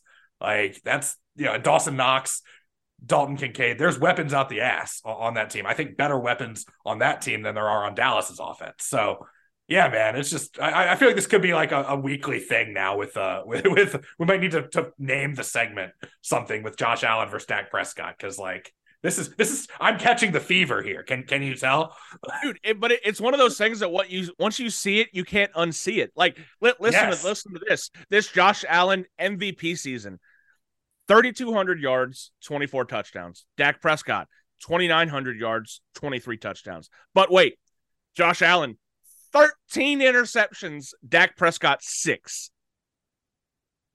Yeah, tell me how this is close. And I'm going to go you one fucking further. Let's talk about who the Bills have beaten this year. The Raiders, the Commanders, the Giants, the Bucks, and the second time, the Jets. And the one Miami game that everyone's going to cling to. Let's look at who they've lost to. The Jets.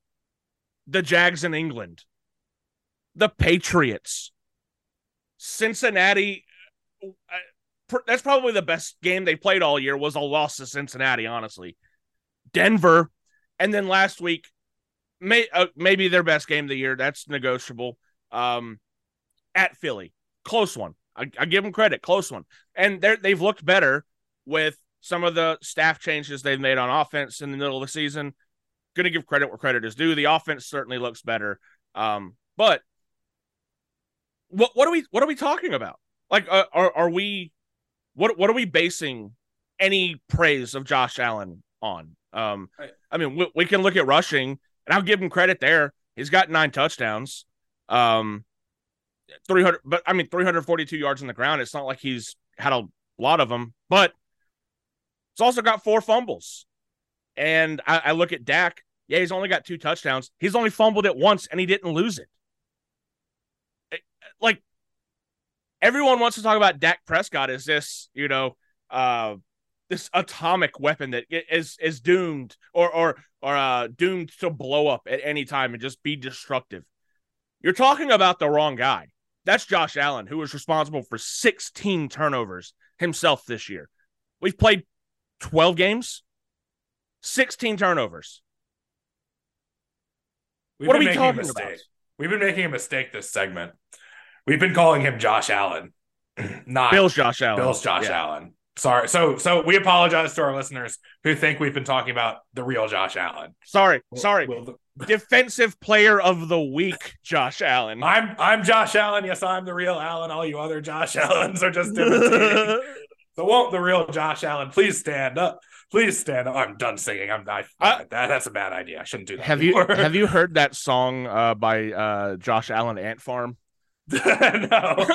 No. Anyway, it's called Smooth Criminal, and it's how Josh Allen is going to steal an MVP from someone who deserves it. Bill's Josh Allen. Smooth Criminal. But yeah, I'm glad you brought that up. Yeah, I'm glad you brought it up, man. We still got to get to the Jags. It was always the Jags. Got a monkey off of our back. We have not done well in Houston. So much so that you and I both picked the Texans last week. It's still an nail biter. And it's so weird how much I have hated Houston pretty much my entire NFL life. And then they get competitive with the Jags. I kind of like them. Not as my team, but I just kind of like that team. If I was in an alternate universe and was in the transfer portal, like after Peyton Manning retired, and I get to choose for myself who I'm going to lock down as my team for the rest of my life, if that was happening this year, I'd probably be a Houston fan. I got to be honest. It would be really, really tough not to. I think they've got players who are just super fun to watch, fresh blood, like the squabble touchdown celebration. I mean, CJ Stroud's one thing, but like Noah Brown has kind of had a renaissance, or at least of established. Tank Dell, maybe outside candidate for rookie of the year in the AFC. So that's another guy, and the defense has played pretty well too. Devin Singletary. I mean, yeah, Devin Singletary he was a nobody. He was just kind of cast off that Buffalo roster because there was no room, and boom, there he is in Houston, kind of having a renaissance too. So it's cool. It is cool. Former Cowboy, yeah. I mean, and personally, like I just like D'Amico Ryans. He just seems like he's doing everything right. He reminds me of Steve Wilkes, and not because of that reason that you're all thinking, but he's just one of those guys that he played there, and you can tell takes a different level of care and interest in that job. It's why I think Carolina should have stuck with Steve Wilkes the entire time, because he was a fucking Carolina Panther. That team played a different way with the same roster when he was there. But it's happening in Houston. No, they don't have the same roster. They had a lot of picks. They've used them really well, and they're making an impact early. But this team has a swagger that D'Amico Ryans carries into a building. It is a swagger and a confidence, and you can tell.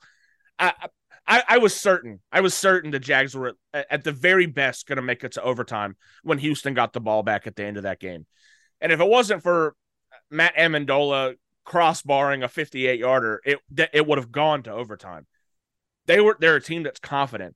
And I know they started talking about the Jags, but I just want to praise Houston for what they're doing and remind you all they're doing this at Houston, who haven't been good. I mean, you can take a Deshaun Watson year, but I'm going to say have not been fundamentally good since Matt Schaub and Andre Johnson were in Houston. That was a long time ago. Andre Johnson and Cortland Finnegan throwing punches is a decade and a half ago. That's the last time I think they were a legitimate franchise. They're back to that. And it sucks because the Jags are finally getting a foothold in this division, and it's not going to be for long. We got this year, and now, I mean, next year, I'd be surprised if we're definitely not going to be runaway favorites. The Texans are going to get a lot of votes to win this division next year. So I want to give them credit for what they're doing right now. Funnily enough, if there's another team in the South that's not getting talked about, if playoffs started today, the Indianapolis Colts would actually be the second team in the playoffs from the AFC South due to tiebreakers. And nobody's talking about them with Gardner Minshew in backup duty, Jonathan Taylor missing for half of the season, most of the season, and he's back out with a fucking thumb injury. What the hell is that? But anyway, they're 6-5, and they're a threat. I mean, the AFC South might have 3 teams in the playoffs in the AFC, and nobody's talking about it because it's a division that hasn't mattered. But this is a more competitive division than any other division, probably in the NFL, AFC North, maybe. I don't know. I was gonna say the AFC South is no longer that, oh shucks, look at the little kids table division. They've got 3 legit teams now. I think the Titans are what they are, but Shane Steichen, man, that was a great hire by Indianapolis, and they don't even have their starting QB. Nope, but they made the heady decision and said, look, we got a guy who's probably going to run and not have an idea of how to slide yet. How about we have us a really good backup ready to go? And Gardner Minshew was right there. He hasn't been perfect, but he has been very similar to what he was in Jacksonville, except for he has a lot better toys to work with in Indianapolis. And he's put it to work. They haven't done great against the really good teams they played, but they're 6-5. Like the Colts are 6-5 without Anthony Richardson. They were picking number 4. They don't even have the guy they picked, and they're already doing better. They're a playoff team right now. So I say all that to say the Jags are 8-3 amongst that. This isn't an 8-3 that is like you just beating up on the Titans, the Texans, and the Colts. This is an 8-3 of you have played very serious teams pretty much every week. There have not been easy games for the Jaguars by and large this season. And that is about to change because we play one borderline legitimate quarterback the rest of this season.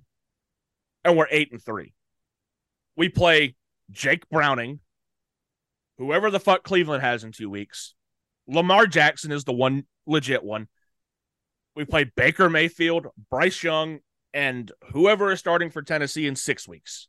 We have one legitimate quarterback left on the schedule. The Jags should win 5 at least of their next 6 games. I'll even throw maybe a Cleveland defense steals a game in there at Cleveland. 4.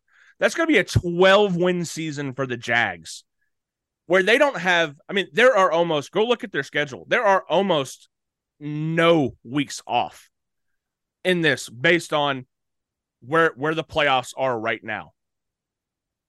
We have almost nobody under 500 on this roster. I mean, on this schedule.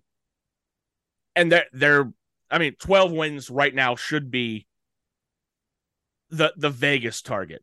Over under 12 wins. I would say 12.5 maybe is where it should be set. Because they should win 4 or 5 of these next 6 games. No questions asked. And it's all coming to a head at the perfect time. Because since 2011, the Jaguars have not been featured on Monday Night Football. And they are featuring on Monday Night Football this week. We will pick that game at the very end of the pick segment where it belongs. But that's just, it's mind-blowing to me. It sucks that it's not going to be Joe Burrow on the other side. I would much rather see that. But from a win perspective, I mean, since he's not coming into Duval, Monday Night Football for the first time since 2011, and beating us with Jake Browning.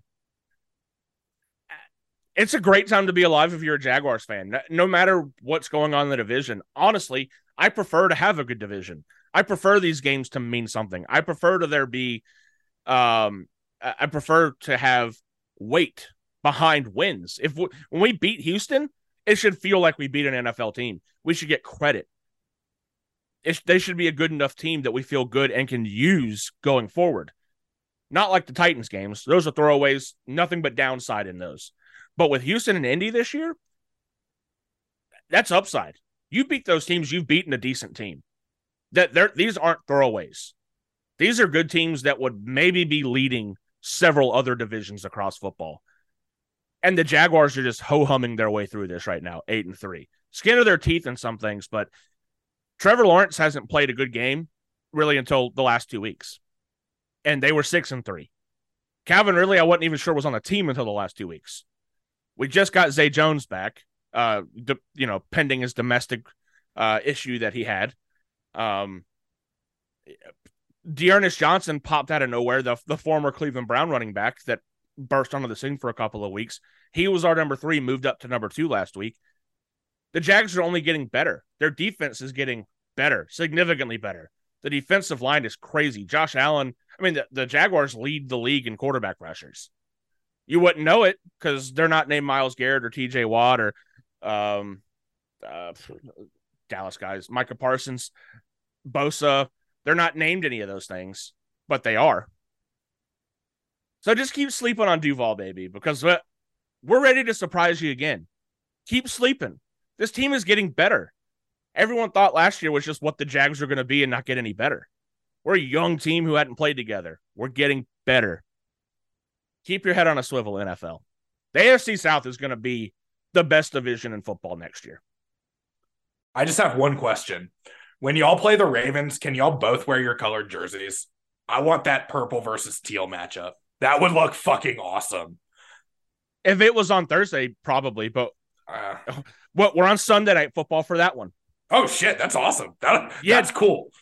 Dude, 2 primetime slots in 3 weeks, where we don't get 2 primetime slots in a decade sometimes. We got them within 3 weeks. Yeah, it really has been over 10 years. It really has been over 10 years since the Jaguars were on Monday Night Football. And that was Blaine Gabbert.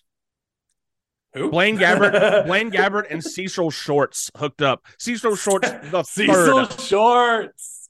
That was so long ago. I was still a Colts fan. I hadn't even become a Broncos fan at that point. I might have been fatter than you were back when that happened. I was pretty fat in college. I was certainly more in that conversation than I am now, at the very least. Well, that's where we are. Great. That was a great little. I'm not even going to call that a hot box. That wasn't a hot box because it was more positive than anything. But it was a little just a soapbox. Get on the soapbox and take notice of this team for real, because it's fresh blood. It's kind of like the Lions in the NFC. It's like we're sick of seeing the same teams all the time, and now there's a fresh team with a great color scheme. By the way, that's just entered the chat. A new player has entered the game basically, and the whole fan base is just Florida man. Like, go to these games and just people watch like you're at Walmart. Believe me, I've been to one. Just go watch the people. There's probably some overlap between those Dogs fans down in South Georgia and Jags fans. I mean, some of those guys are probably Jags fans. You never know. I was going to JD's a couple of weeks ago, and there was a guy outside. He was, missing a couple of teeth and looking for the bottle store. But he noticed I had a Jags shirt on, and he's like, "I'm from Jacksonville." I'm like, "Yeah, I didn't even need to ask. I could tell you're from Jacksonville." And he's like, "Yeah, I grew up a Jags fan. Have you been to the stadium?" I'm like, "Yeah, I've been once." He's like, "Which side were you on?" I'm like, I don't really know, but I was on the side that you could see TIAA Bank. We were parked in front of it. He said, "Okay, you were on the good side. Next time you go, peek on the other side of the stadium and see what's going on." Because it's one of those situations where they tried to hide essentially like the Jacksonville Martin Luther King Boulevard on the other side of the stadium. Ooh. So nobody sees what's happening back there. He's like, if you want to get into some trouble, go to the other side of that stadium. But Jags fans are everywhere, baby. That's a honey hole topic for me. That's the new Commander Stadium. There's going to be some let's just say some displacement of folks that have lived in that section of Washington D.C. for a long time. 3 down, 1 to go. We go to the fourth quarter right here on the right hash.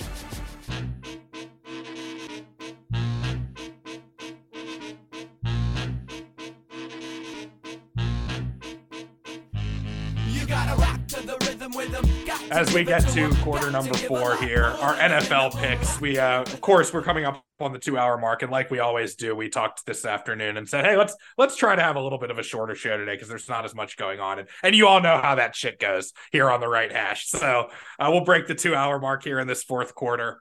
But before we get to the games, it's a fewer games than we have had. We had as many as I think like 12 last week or a couple weeks ago, but we have looks like 8 this week. Of course, just one Thursday game, which kicks off in a couple of hours. But we'll pick that game. But before we do, let's get a standings and record update. Sure. Really, really bad week from me this week. Pretty good week for you. Sorry, I'm trying to get my scroll. There we go. Okay. Yeah, I mean, just really hit or miss in a bunch of these games.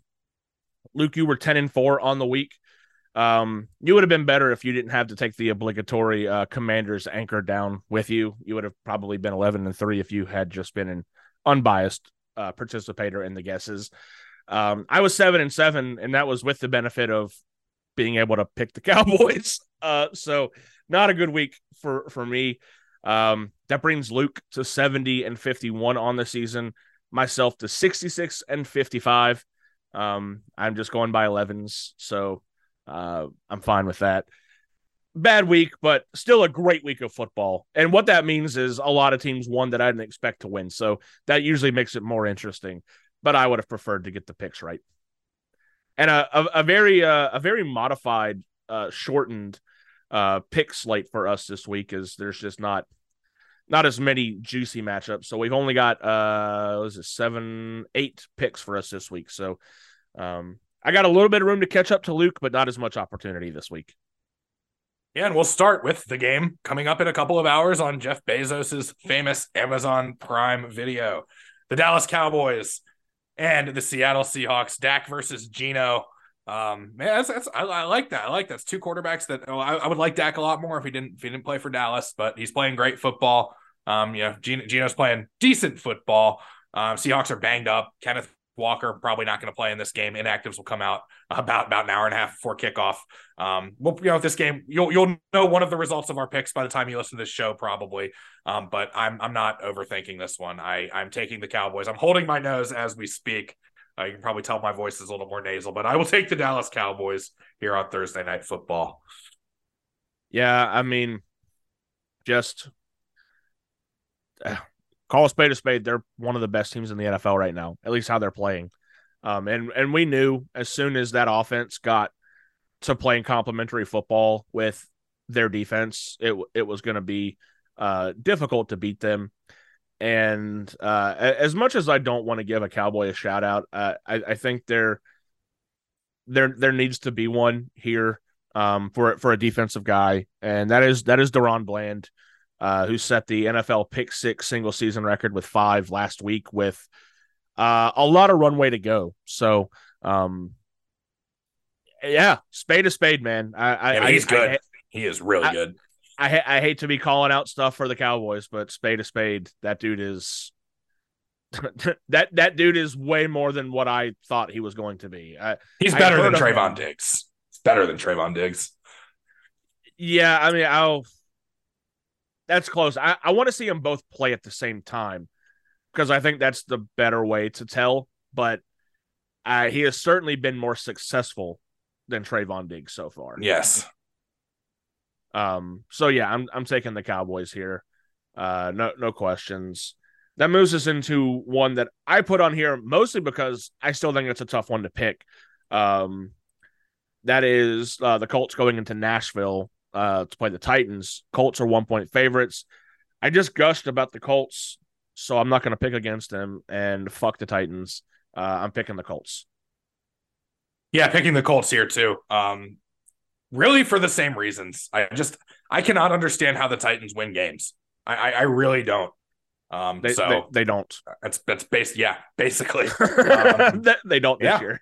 Yeah, go Colts. Minshew mania continues for another week. Really love the job Shane Steichen's doing. That was an under the radar head coaching hire. It didn't get a lot of attention, but yeah, I like what they're doing. I wonder where Derrick Henry winds up next year. Yeah, just not Philadelphia or Dallas, please, or New York. Just anywhere but there. Can you imagine him in Baltimore? Anyway, Oh my God. Yeah, him and the Gus Bus. Oh yeah. man. Lamar Jackson and Derrick Henry running downhill on the option. Yeah, Jesus. good luck. Just dive out of bounds. Omar coming, yo. Detroit and New Orleans. Yeah, high-powered offense of Detroit versus a very stout defense of New Orleans. In the NFL, this usually goes the way of the offense, so I'm going to pick the Detroit Lions to win this ball game. Bouncing back from that, inexplicable is inexplicable an okay word to use for that loss to Green Bay? Because I did not see that one coming. Not after their prior week, after needing a heroic comeback to beat the Bears. I mean, I've been a big Lions supporter, a big Lions fanboy really this year, and I keep talking about this offense, and I just don't. It hasn't materialized. I'll be honest. I mean, 31 points against the Bears isn't bad. 22 against Green Bay, I guess, isn't bad, but I mean, they're not lighting it up as much as they really should be. So I'm a little bit less confident in saying the Lions these days, but I'm still going to say the Lions because I believe in their potential. Their potential's high. Yeah, they're in a better quarterback situation than New Orleans. I really haven't seen the Saints. I haven't seen the Saints play a whole lot this season. Yeah, it's been weird. The Saints have been really weird. But the Lions quarterback situation did get bolstered this week as Hendon Hooker got to go to start practice. So, something happens to Josh Allen. We got Tennessee. We got Jared Goff. Yeah. Sorry, I'm looking at Josh Allen in the MVP article that's on my screen right now. There's a Lions Josh Allen? Yes, he just plays for the Bills. But it would be great to see Hooker play up there because that would mean Tennessee would have 2 of the 4 NFC North quarterbacks, at least for the time being. So, good on Hendon. His brother just entered the transfer portal, by the way, and got a lot of eye emojis from Tennessee fans. So watch out for Alston Hooker coming out of NC. Is he also a quarterback? Yes, also a quarterback. Okay.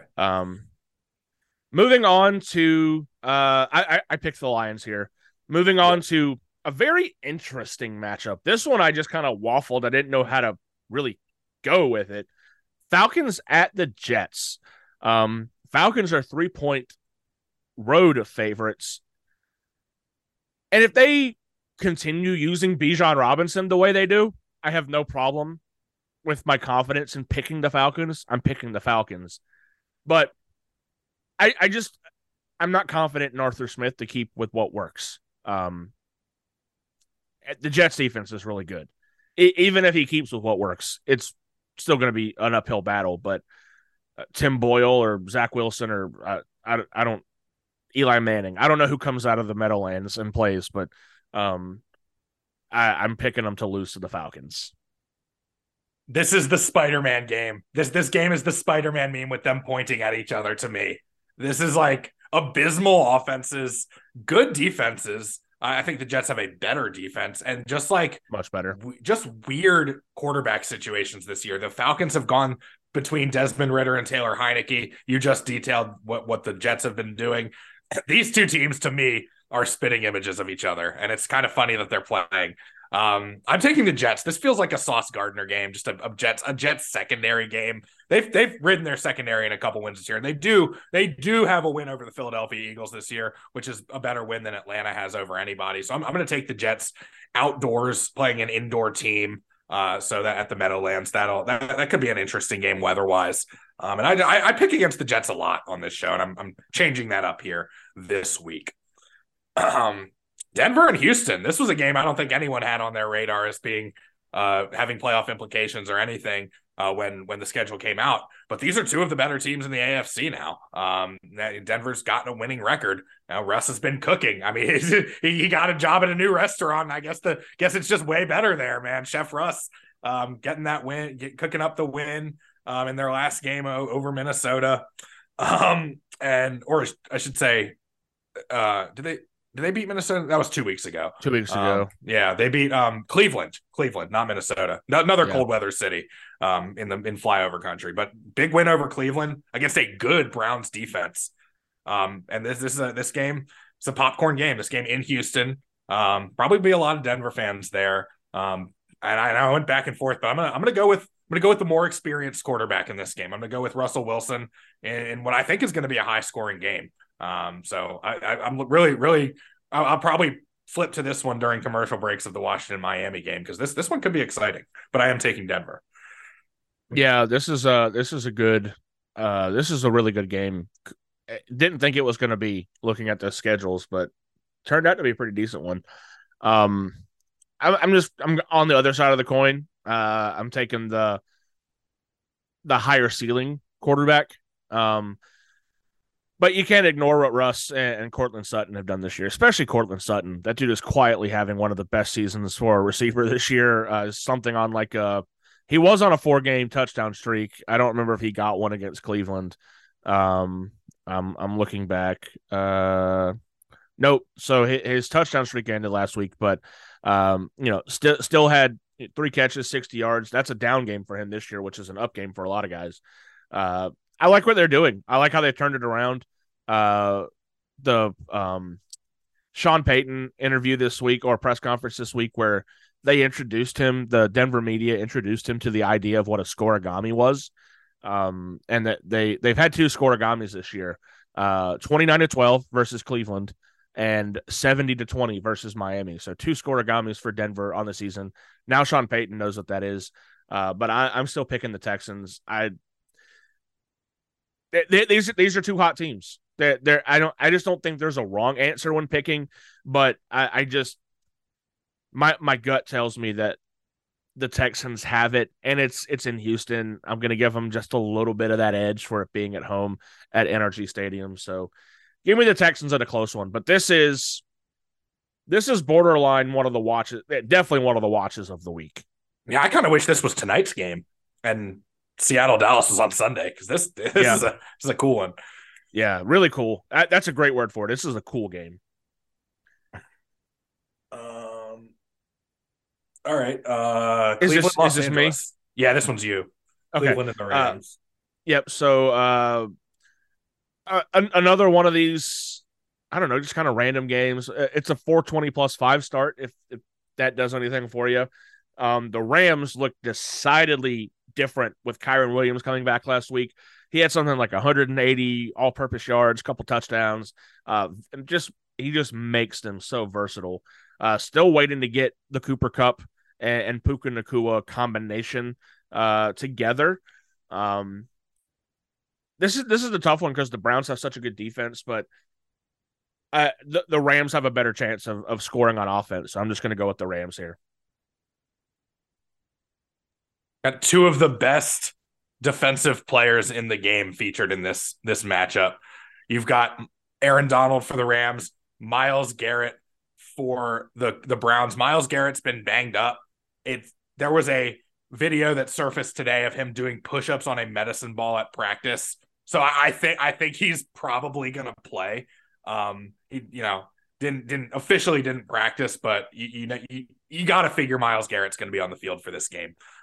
Biggest question is what does Cleveland do on offense with whoever they have at quarterback? Yeah. But I'm taking the Browns in this one because of that defense. I think it'll be a lower scoring game.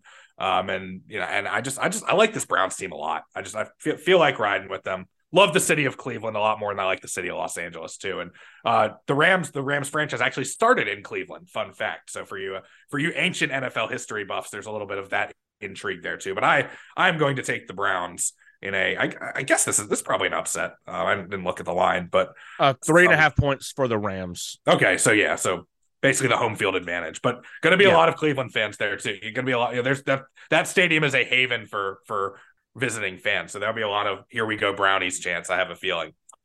Joe Flacco in line to start on Sunday. That's by the right. way, so he did the reverse. He did the reverse start in Baltimore and end up in Cleveland. So just storylines abound. So the main 420 plus 5 game is Philadelphia and San Francisco. God, it feels like the Eagles are always at home. It just feels like they fucking always play at home.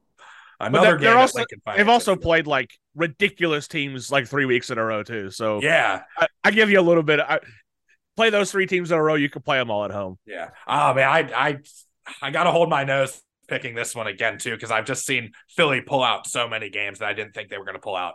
And I love George Kittle. I like the San Francisco team a lot, but I just something about the Eagles playing in that late afternoon where it gets real dark and chilly at the link at the end of the first quarter, and that just seems like an Eagles thing. And of course their offense is humming right now. AJ Brown, Devontae Smith and company. Dallas Goedert's still working his way back. They've been missing him, but really hasn't mattered a whole lot on offense. And then you figure out what Jalen Hurts can do with his legs. And it's going to be a good game, not discounting the Niners at all, but just giving Philly the edge here being at home and the more mobile quarterback in today's NFL. Yeah, I'm taking the 49ers. I just think they've been playing more dominant football than Philly. But I mean, like I said, Philly just came off of beating Dallas at Kansas City and Buffalo back to back to back. That's a Super Bowl run. That there is nothing closer on anybody's schedule this entire year that is closer to a legitimate possible Super Bowl run, with the exception of 2 of them are in the AFC. Okay, but entertain me here. Those are 3 playoff quality teams that they didn't dominate, but they beat every single one of them in 1-score games, and that's what elite teams do. I just think this Niners team is different than any of those 3 teams. And can the Eagles do this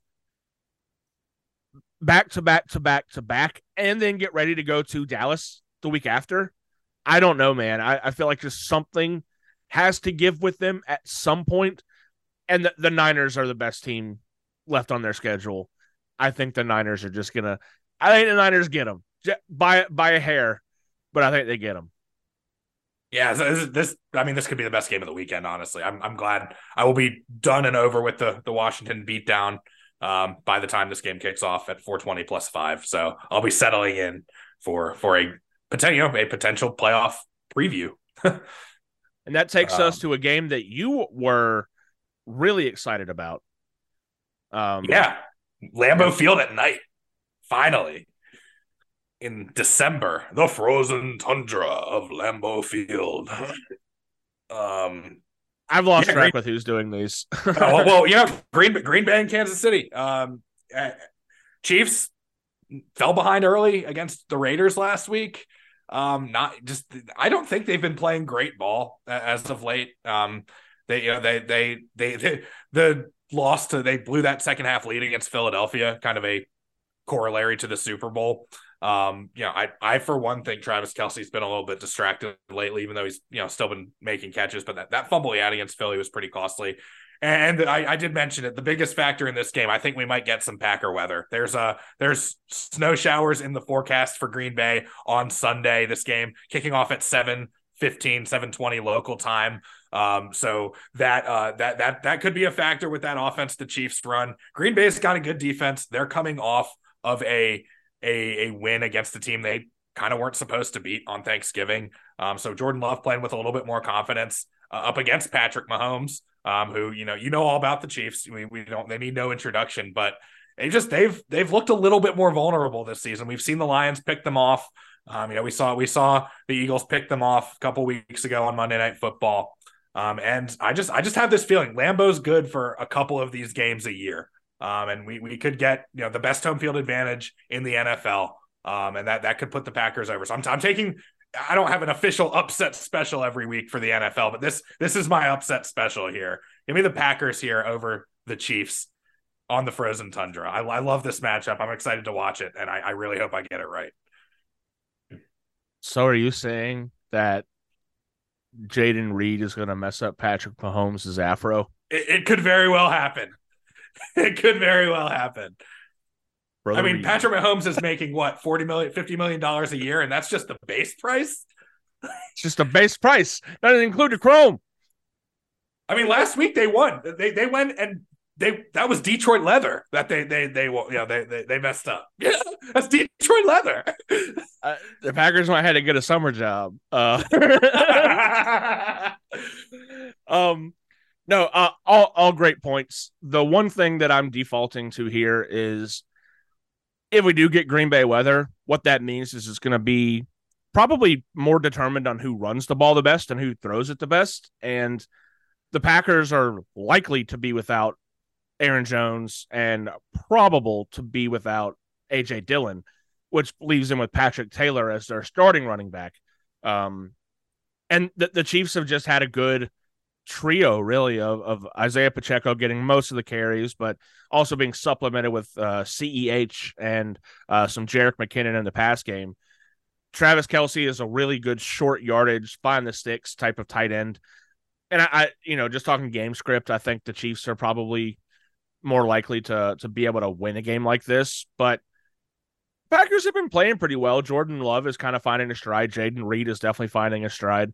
So this is going to be a lot better game than people probably expect it to be on paper or even in Vegas. Chiefs are 6-point favorites. I'm picking the Chiefs just because I think they're going to have more experience to win a game like this. But God forbid it comes down to the Chiefs having to move the ball through the air because 2 weeks ago that didn't work out, and they got out to a quick 14-0 hole against Vegas. And if you do that in Lambeau, you ain't coming back. I don't care who you are. Give me the Chiefs here. And that leads us into the penultimate game of the week. Monday Night Football in Duval County. I do wish Joe Burrow was in this game because I just feel like that would make it like so much bigger of an event. But I'm going to take the easiest path to victory on the first Monday Night Football since I've been a Jags fan. I can't wait. I can't express how important it is to see the Jags get to this point and actually be picked for a Monday night slate. There's no way in hell I'm picking against the Jags. Duval. Yep, I'm gonna go with the Georgia team here. Yeah, give me the Jags. The quarterback matchup says it all. Trevor Lawrence is a winner, man. You talked about this week. He just wins games, dude, and he's gonna keep doing that. So yeah, man. It's the new look, the new era AFC South, man. This is a formidable division now, and I'm kind of glad that it is because you need to change it up a little bit every so often. But yeah, the AFC South is what everyone thought the AFC West was going to be. Yeah, for real though. Yeah, there's no easy outs at the easiest. You still have to go stop Derrick Henry. That's your easy game. Yeah. And that Titans defense is pretty good too. You know, they're one of those defensive minded teams, but I'm just like we were saying, I think the last time I saw the Jaguars on Monday Night Football, I was like drunk in a McDonald's across the from the NC State campus on Western Boulevard.